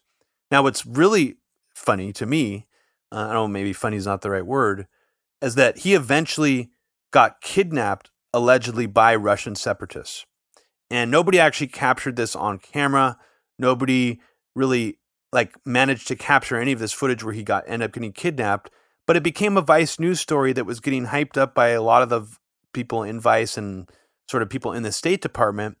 I remember even like Melinda Herring and people sort of adjacent to some of these PNAC Foreign Policy Initiative neocons promoting the story that Simon Otorowski of Vice got kidnapped because he was like not towing the Russian line, and they had to like get him out of there because the Vice coverage, that could mean on one hand that maybe Vice was really sort of like pushing holes in the Russian narrative, and like why were they like why was Vice taking so much of like a side in that direction? But then Simon Otorowski, he just sort of disappears in the, like he's kidnapped apparently, right? He's not talking. There's barely any media coverage about him for like 2 weeks. The show goes off the air and you almost don't hear anything about it. And then was really sad for him is when he got released from being a prisoner, he comes on this like private plane. He lands at what looks like a set up press conference, all set up with like maybe like 30, 40 chairs at this airport tarmac, basically. He walks out all disheveled looking from the airplane, all unshaven, almost like as if he's fucking like a prisoner of war from like Jessica Lynch or something. And he literally goes to the podium and there's like 2 people in the crowd. Like it was like almost like like all this for nothing. Like this guy like basically was like a State Department shill. It seemed like he actually did get like kidnapped for a bit. And then like Obama or whoever was like hyping all this shit up, just like pulled the plug and didn't give a fuck. Like when he came back, like no one gave him any press. He got like no fanfare. They stopped using him as like a propaganda tool. And at that point, it's just like, fuck, let's just not like, fuck this shit. Like it was almost like they pulled the plug on the whole Vice media thing at the time. And I know that was not that interesting of a story, but. Jesus Christ, please know more about Simonov Trotsky. Okay.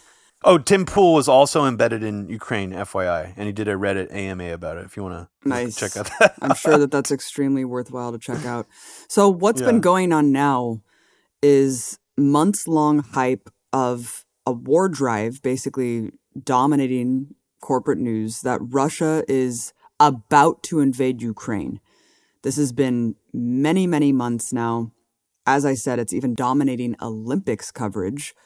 It's pretty shocking. Oh, and by the way, the last Olympics during the summer, how fucked up was that like the Russian athletes were like not allowed to display that they were from Russia because of the doping scandal stuff. It's like, I find it really hard to believe that Russia is the only country that has this doping scandal. And then you're like removing their ability to actually get awards for their country as like a punishment. Me too.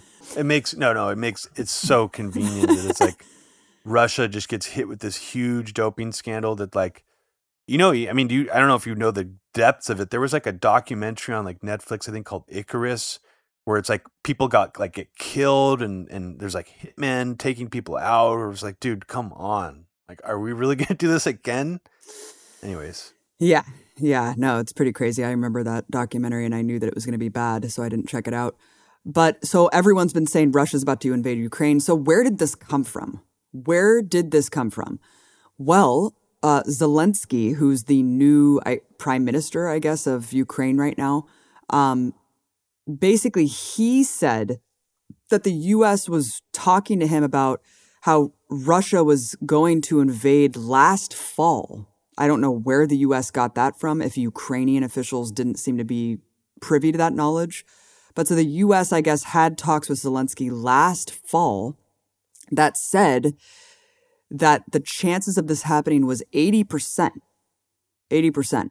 So now Zelensky, after that meeting, apparently Zelensky started hyping this up in his own political circles and to the public of Ukraine to try to gain political capital.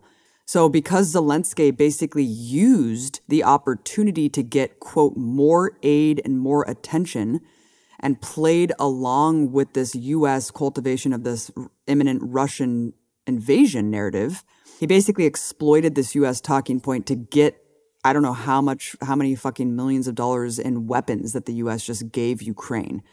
That's what a source close to Zelensky is saying. So it's a lot of what people were arguing recently, that Zelensky was manipulating the situation, and basically it resulted in such outrageous panic and hysteria that now it's backfired. Apparently, Russia was just moving troops around in their own sphere of influence, which they do frequently. And just think about how often the U.S. does this with its military. I mean, God, how many fucking war games that are simulating like the invasion of China? How many troop deployments are happening at any given day all around the planet? Hundreds, if not thousands of miles away from U.S. borders. So it's just funny that the reaction, like kind of a uniform reaction from the U.S. political establishment is like, holy fuck! Like Russia's moving troops around. What are we gonna do about it? Well, we need to do something, right? Well, we gotta do something because Russia's gonna prepare to invade Ukraine and we have to do something about it. And you even saw Biden going out there and being like, yeah, we're not going to do anything if there's just like some minor incursion. And everyone was like, Biden's a fucking coward. Can you believe it? Biden's not going to do anything. And then Biden had to come back out and be like, actually, we are going to do something. And then that's when you saw 3,000 U.S. soldiers be sent to Ukraine, as well as tons of weapons, lethal aid, quote unquote, was sent to Ukraine now. So all of these ballistic missiles, and I don't even know what kind of weaponry they are, but I'm assuming it's pretty fucking dangerous and threatening to Russians who live within 2 to 3 minutes of flight times of these missiles being launched. And if you go back to the end of the fall of the Soviet Union, basically there was a lot of diplomatic negotiations and Cold War era treaties and guarantees. Basically, there was an architecture in place to de-escalate tensions. A lot of people may not understand the history that our parents lived through, which was several years of the imminent thought of like nuclear holocaust. And so, of course, a lot of people were very worried about this continuing. And so, of course, when the collapse of the Soviet Union was like a breath where people were like, okay, can we prevent us from getting to that place again where we feel like there's a mutual assured destruction mentality that's playing into every single thing that goes into world affairs. So there was this framework, diplomatic options to basically encourage debate and a forum to engage between these two powers.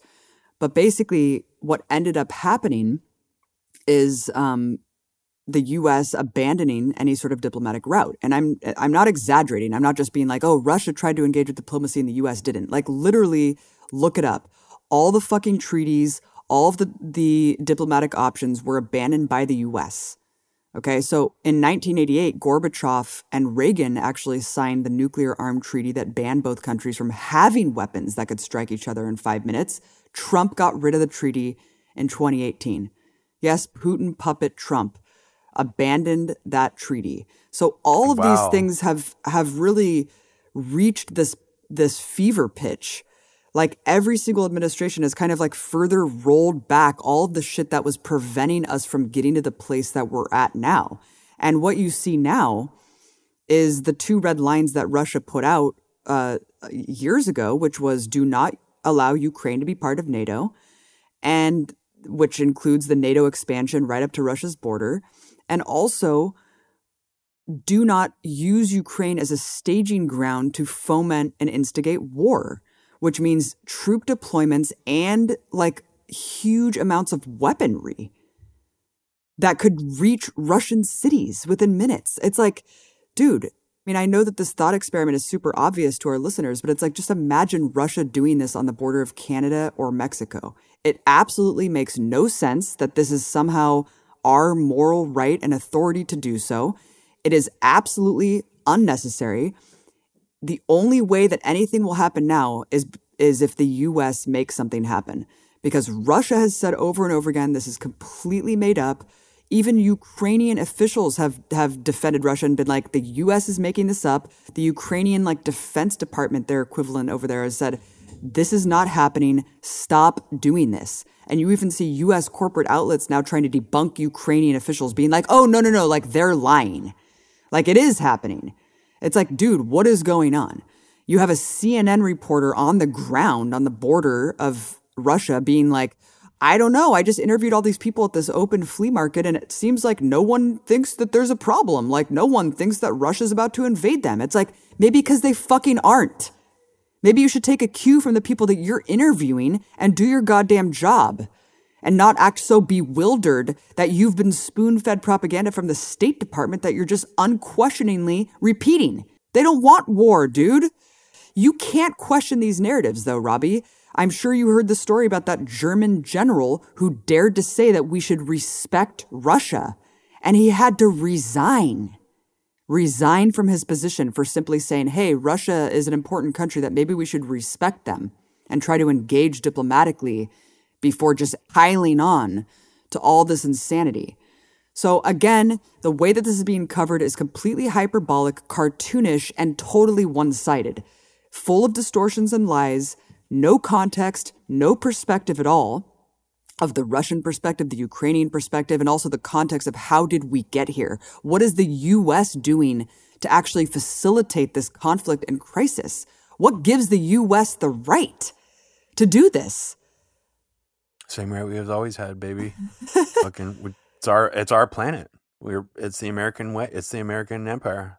But like one of I have a couple takeaways from the situation that may be not exactly what people want to hear me comment on, but I think that they're worth commenting on. One of them in particular is this strange new rhetoric that the U.S. is using against Russia, where an actual AP reporter, it's the same one that used to be a little confrontational with them during the first go-around in Ukraine, I forget his name, who called them out on spinning a narrative that kind of sounds like an InfoWars narrative.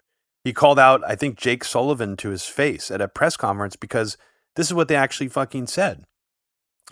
Jake Sullivan said that the U.S. was watching for the possibility that there is a pretext or a false flag operation to kick off the Russian action in which Russian intelligence service conducts some kind of attack on Russian proxy forces in eastern Ukraine or on Russian citizens.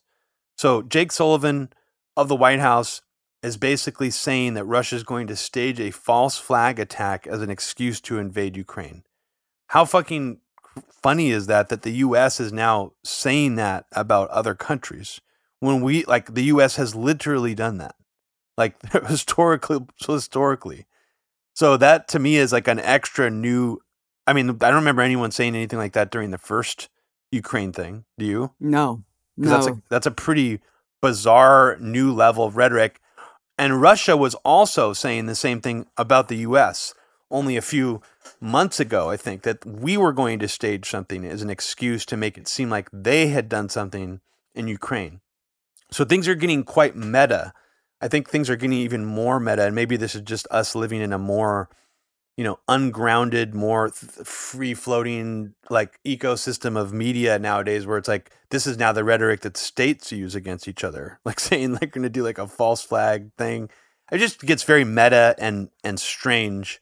And I've totally forgot what else I was going to say. So if you had something else to say, go ahead. No, yeah. I mean, I honestly think we should put a clip of that in here, because it is one of the most surreal things that has happened. Very meta, weird, art imitating life, kind of life imitating art kind of shit. It's really weird, man. Russia continues to engage in disinformation campaigns. You made an allegation that they might do that. Have they actually done it? What we know, Matt, is what I have just said, that they have engaged in this activity, in this planning activity. But let me because obviously this is not the first time we've made these reports public. You'll remember that just a few weeks ago. I'm sorry, made what report public? If you'll let me finish, I will tell you what report we made public. We told you a few weeks ago that we have information indicating Russia also has already prepositioned a group of operatives to conduct a false flag operation in eastern Ukraine. So that, Matt, to your question, is an action that Russia has already taken. It's an action that you say that they have taken, but you have shown no evidence to confirm that. And I'm going to get to the next question here, which is, what is the evidence that they play? I mean, this is like crisis actors, really. This is like Alex Jones territory you're getting into now. What evidence do you have to support the idea that there is some propaganda film in the making? Matt, this is derived from information known to the U.S. government, intelligence information that we have declassified. I think you know. Okay, well, where is it? Where is this information? It is intelligence information that we have declassified. Well, where is it? Where's the declassified information? I just delivered it. No, you made a series of allegations and statements. Would you like us to print out the topper? Because you will see a transcript of this briefing that you can print out for yourself. That's not evidence, Ned. That's you saying it. That's not evidence. I'm sorry. What would you like, Matt? I would like to see some proof that you you can show that Matt, you have been shows that the Russians are doing this. Ned, I've been doing this for a long time. I know, that was my point. You have been doing this for quite a while. You know that when we declassify intelligence information, we do so in a means we do so with an eye to protecting sources and methods. Is not going to fall. I remember a lot of things. So where is the declassified information other than you coming out here and saying? Matt, I'm sorry you don't like the format, but we have declassified. It's not the format; it's the content. I'm sorry you don't like the content. I'm sorry you are doubting the information that is in the possession of the U.S. government. No, what I'm telling you is that this is information that's available to us. We are making it available to you in order for a couple reasons. One is to attempt to deter the Russians from going ahead with this activity. Two, in the event we're not able to do that, in the event the Russians do go ahead with this, to make it clear as day, to lay bare the fact that this has always been an attempt on the part of the Russian Federation to fabricate a pretext. Yeah, but you don't have any evidence to back it up other than what you're saying. you know that when we make information, intelligence information public, we do so in a way that protects sensitive sources and methods. You also know that we declassify information only when we're confident in that information. If you doubt the credibility of the U.S. government, of the British government, of other governments, and want to, find solace in information that the Russians are putting out, that is for you to do. What's interesting that's different between this situation versus the first, sort of like escalation in Ukraine, is that you don't see all that like weird, like online Russia, Putin, anti-Putin, like think tank circuit, like firing on all cylinders like they were during the first Ukraine thing. Like you don't see Bellingcat blasting out content every single day, monitor, like updating people on like where Russian troops are and where, their weapons are, like satellite photos of certain things.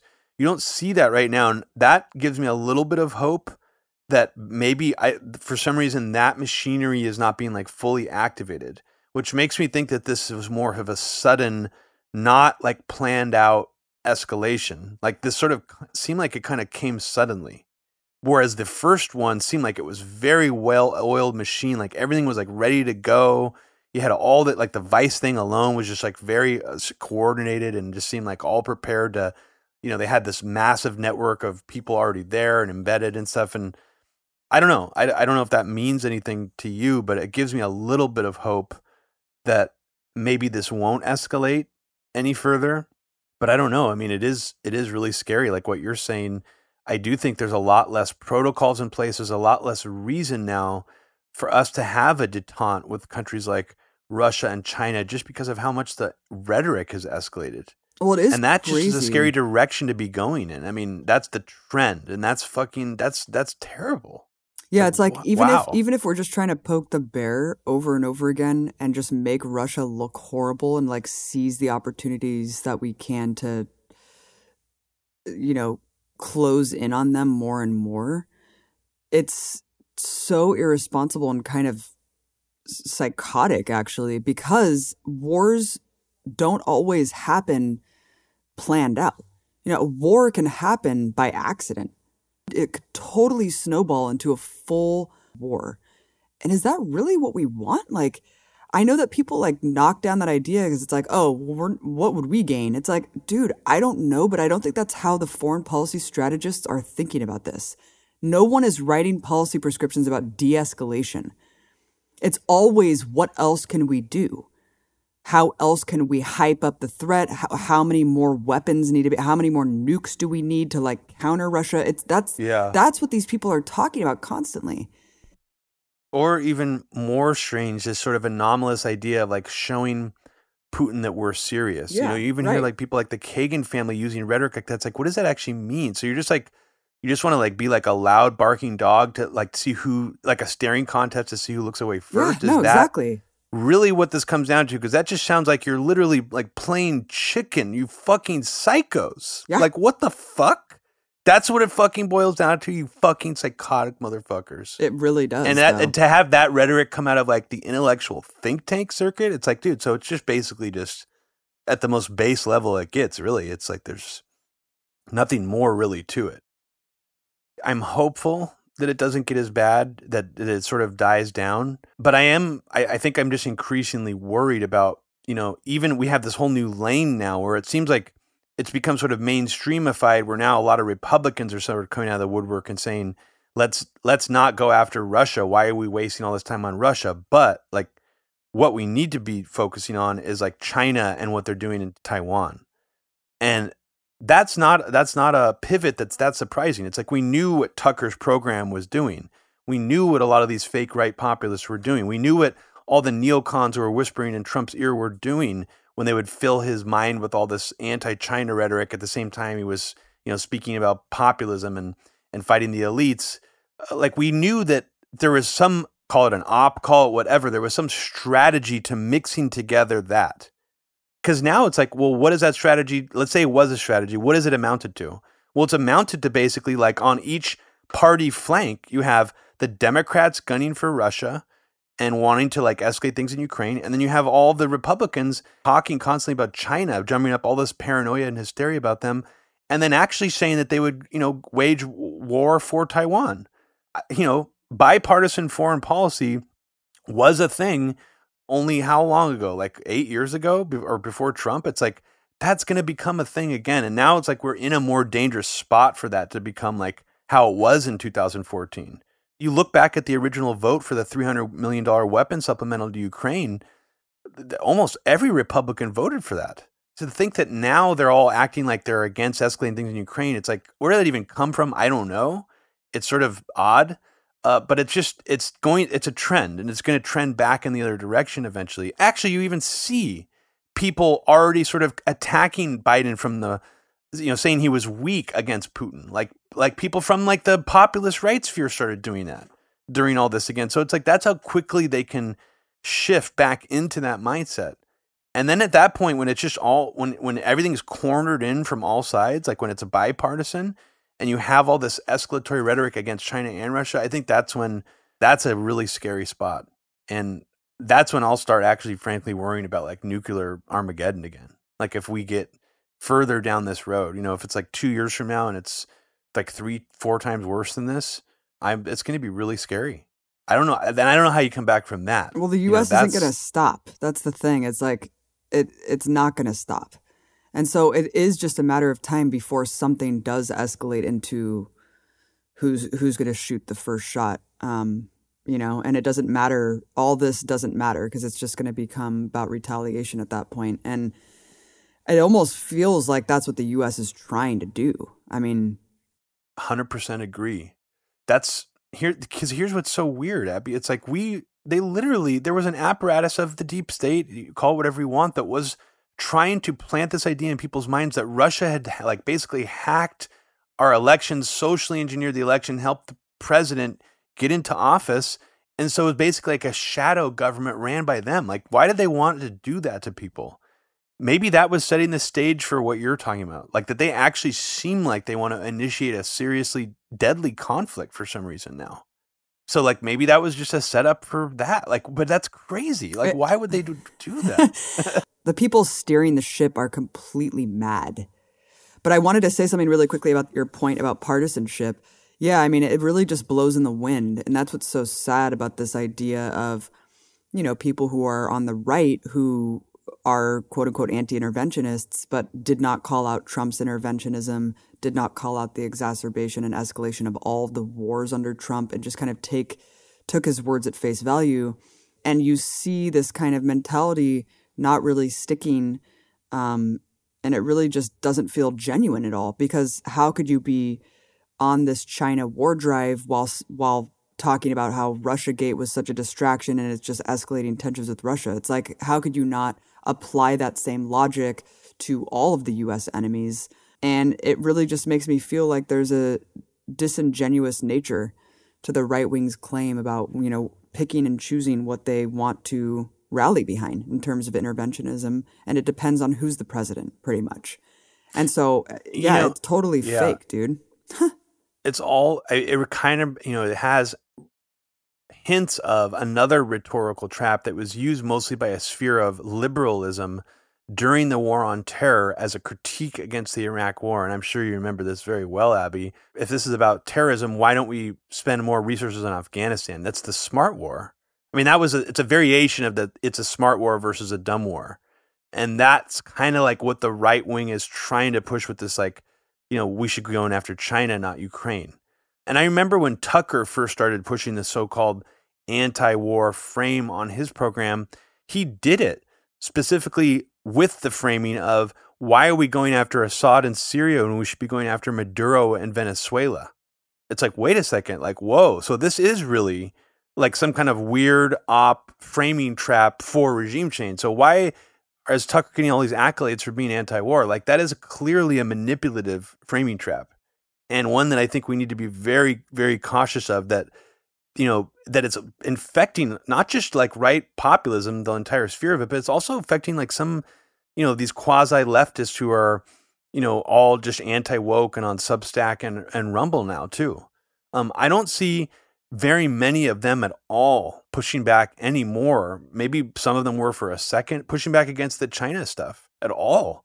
Well, and I'm just like, at this point, I'm worried, like, are they just so, have they just gotten so much of like a right-wing following that it's like, now they can't even say anything? Like, it's because it's surreal. Like, while it's getting worse, they're getting more silent. And it's just like, oh, shit. Yeah. You know, and any of these people in the think tanks, the people who buy into it, you know, our obligations to NATO, all this stuff, like nobody really cares about that stuff. It's all just being sort of forced in there.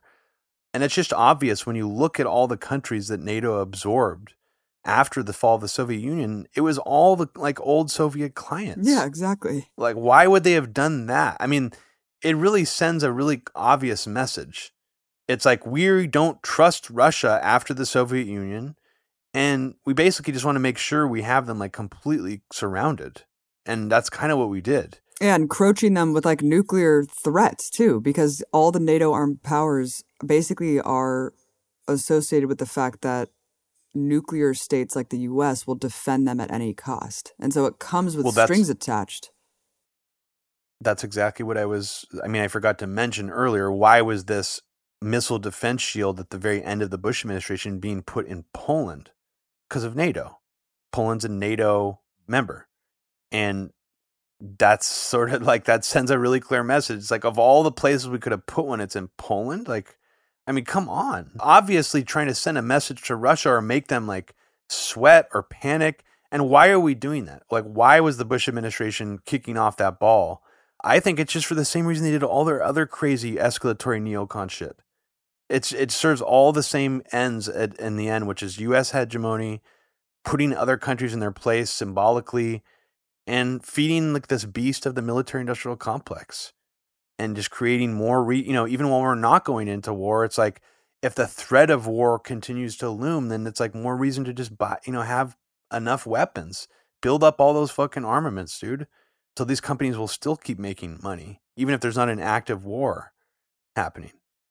Okay, so we're picking up the recording again as well on the Ukraine part, because a lot of stuff has happened since we last recorded, and we wanted to get this in before we released it. But Abby, did you know tonight or a few hours ago, Putin invaded Ukraine? According to Michael McFaul, according to a bunch of other people who are sort of in the U.S. State Department circuit. So what are your comments on that? There are two territories, I guess similarly to Crimea, that are like considered autonomous and were supposed to remain autonomous under the Minsk agreement in 2015 to try to stave off the war, basically, that was going on in Donetsk. So yeah, I mean, it's just funny that none of this is discussed, and it's just Ukraine is just this homogenous country that's painted in the media as like Putin is constantly threatening the sovereignty of Ukraine. It's like there's no context at all about the US-backed coup, about the fact that like how crazy it is to cross all of these red lines that were clearly laid out, sending all of this lethal weaponry and just amassing thousands of troops right on Russia's border, and then acting like Putin is Hitler for like moving troops around. I mean, but it is a little bit more complicated than we're hearing. And I just can't believe anything that I read in corporate media about foreign policy. And so we'll just have to wait and see what the truth is. But I guarantee you it's not what this motherfucker said. Putin's speech, like from yesterday, I think it was from maybe last night or this morning, like it was a speech that he would have never made when Obama was in office about the situation. It did seem like more, the rhetoric has escalated from the Russian side. That much is clear.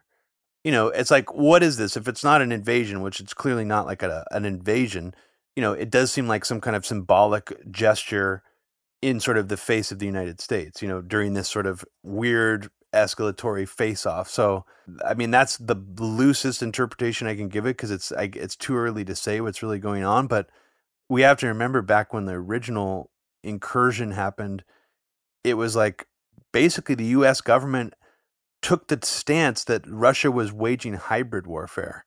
They had invaded the whole time.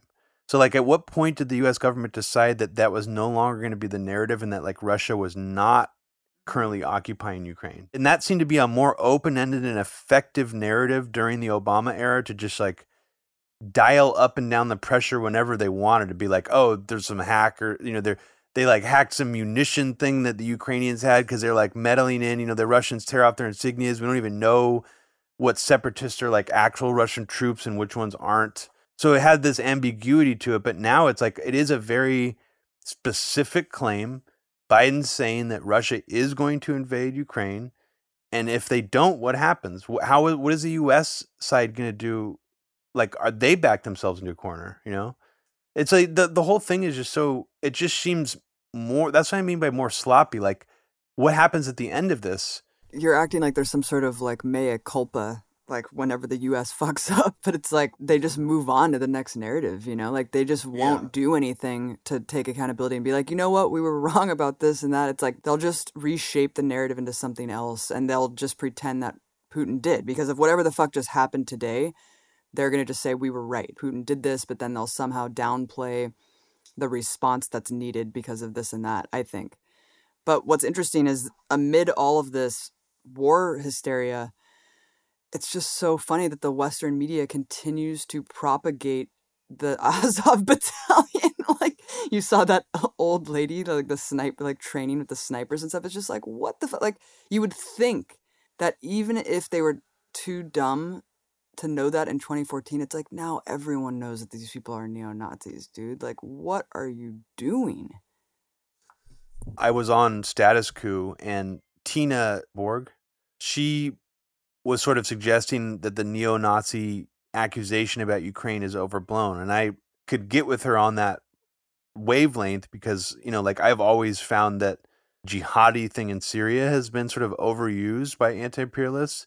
But in the case of the Azov battalion, there is no mistaking the fact that it's not just that they're blatantly a neo-Nazi, like actual integral part of like the Ukrainian, like army in some form. You know, they're not just like some random unofficial militia. Like they actually became an official part of the National Guard in the Ukraine. But what's also crazy, which really says a lot, is what you said, as they keep being the representatives. Like, why was Vice even like hooked up with Azov if they weren't such an important flank of this? Why would the media even be covering this old lady? Like, why does this keep happening? Why would the U.S. government be so intent on sending some of that $300 million to Ukraine that they would like have the bill changed in secret? I mean, all that stuff does speak to the fact that it does seem like Azov seems really important to whatever this fucking bullshit is, which is actually really, I mean, that's the disturbing thing. But this specifically, the fact that Azov battalion is seemingly linked up with like this U.S. apparatus is very weird. I mean, it is. I mean, they did change the bill in secret so that the money still went to Azov. I mean, how much of that money went to Azov? Like, why did they even have to do that? It's just so funny that, I know I'm just sort of going in circles, but I think there's a Nazi problem in the government too. You know, like I don't think that this is just the armed forces. I think it's reflected.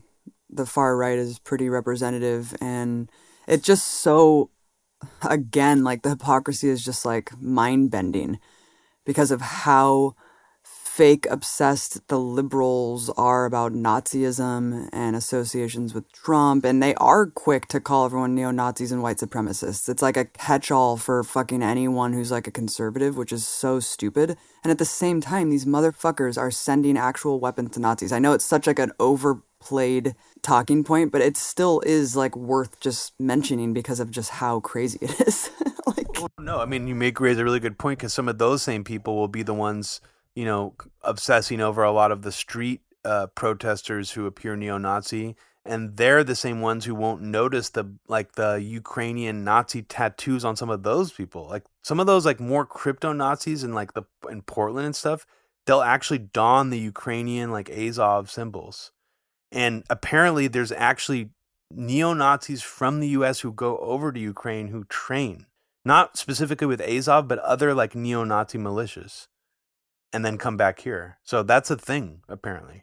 And that makes sense. It's like a lot of those people do seem to have like military training. I mean, neo-Nazis have long been obsessed with like being militarized. So it makes sense. Yeah, I mean, it's kind of funny. It's like what's done out in open is just what we've been doing for so long, what the CIA has been doing, funding very far-right fascist groups to curb the infectious struggle for liberation, to trample any sort of leader that's not under the complete thumb of control of the U.S. And so the trend continues. It's just more interesting now because of this kind of superficial wokeness that's been just wholeheartedly adopted by the liberal establishment. And it's just like, how on earth are the same people doing these panels about how we need to like do something about Ukraine and like supporting Biden's measures there, and then just in the next breath they're like talking about the problem with the growing threat of the far right terrorism here in the US.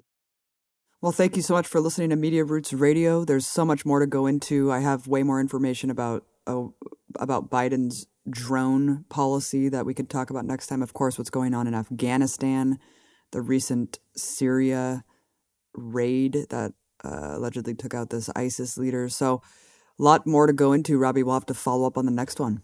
Yeah, there's so much to cover. Every time we do these, I just realize how much there is to say. It just seems like everything just feels so accelerated and over the top these days. There's just always something new to talk about. I know. But it's great talking to you, Abby. And please consider becoming a subscriber to Media Roots Radio at patreon.com/Media Roots Radio. You get access to all of our bonus content, our premium content. We release one premium episode only for subscribers to our Patreon per month. And right now we're doing a series on the very memory-hold history of the Bush administration rolling out a smallpox vaccination program for all civilians in the United States based on this idea that terrorists were probably going to attack us at some point with smallpox, so we might as well all get vaccinated. A pre-event vaccination, if you will. It would be like asking the entire population to get vaccinated for a disease that had been that's been eradicated for 20 years without giving them any reason to believe that this was an imminent thing at all. Just basically being like, trust us. We think this could happen. Take this vaccine, and it's going to actually kill like hundreds of people. But we don't know who it's going to kill, but we really want you to take this. And that's what they did. So if you're interested in that history, and it's got a lot of parallels and interesting resonance with today's time period, obviously because of COVID, check that out. Patreon.com/Media Roots Radio. And thanks for listening, everybody. Take care.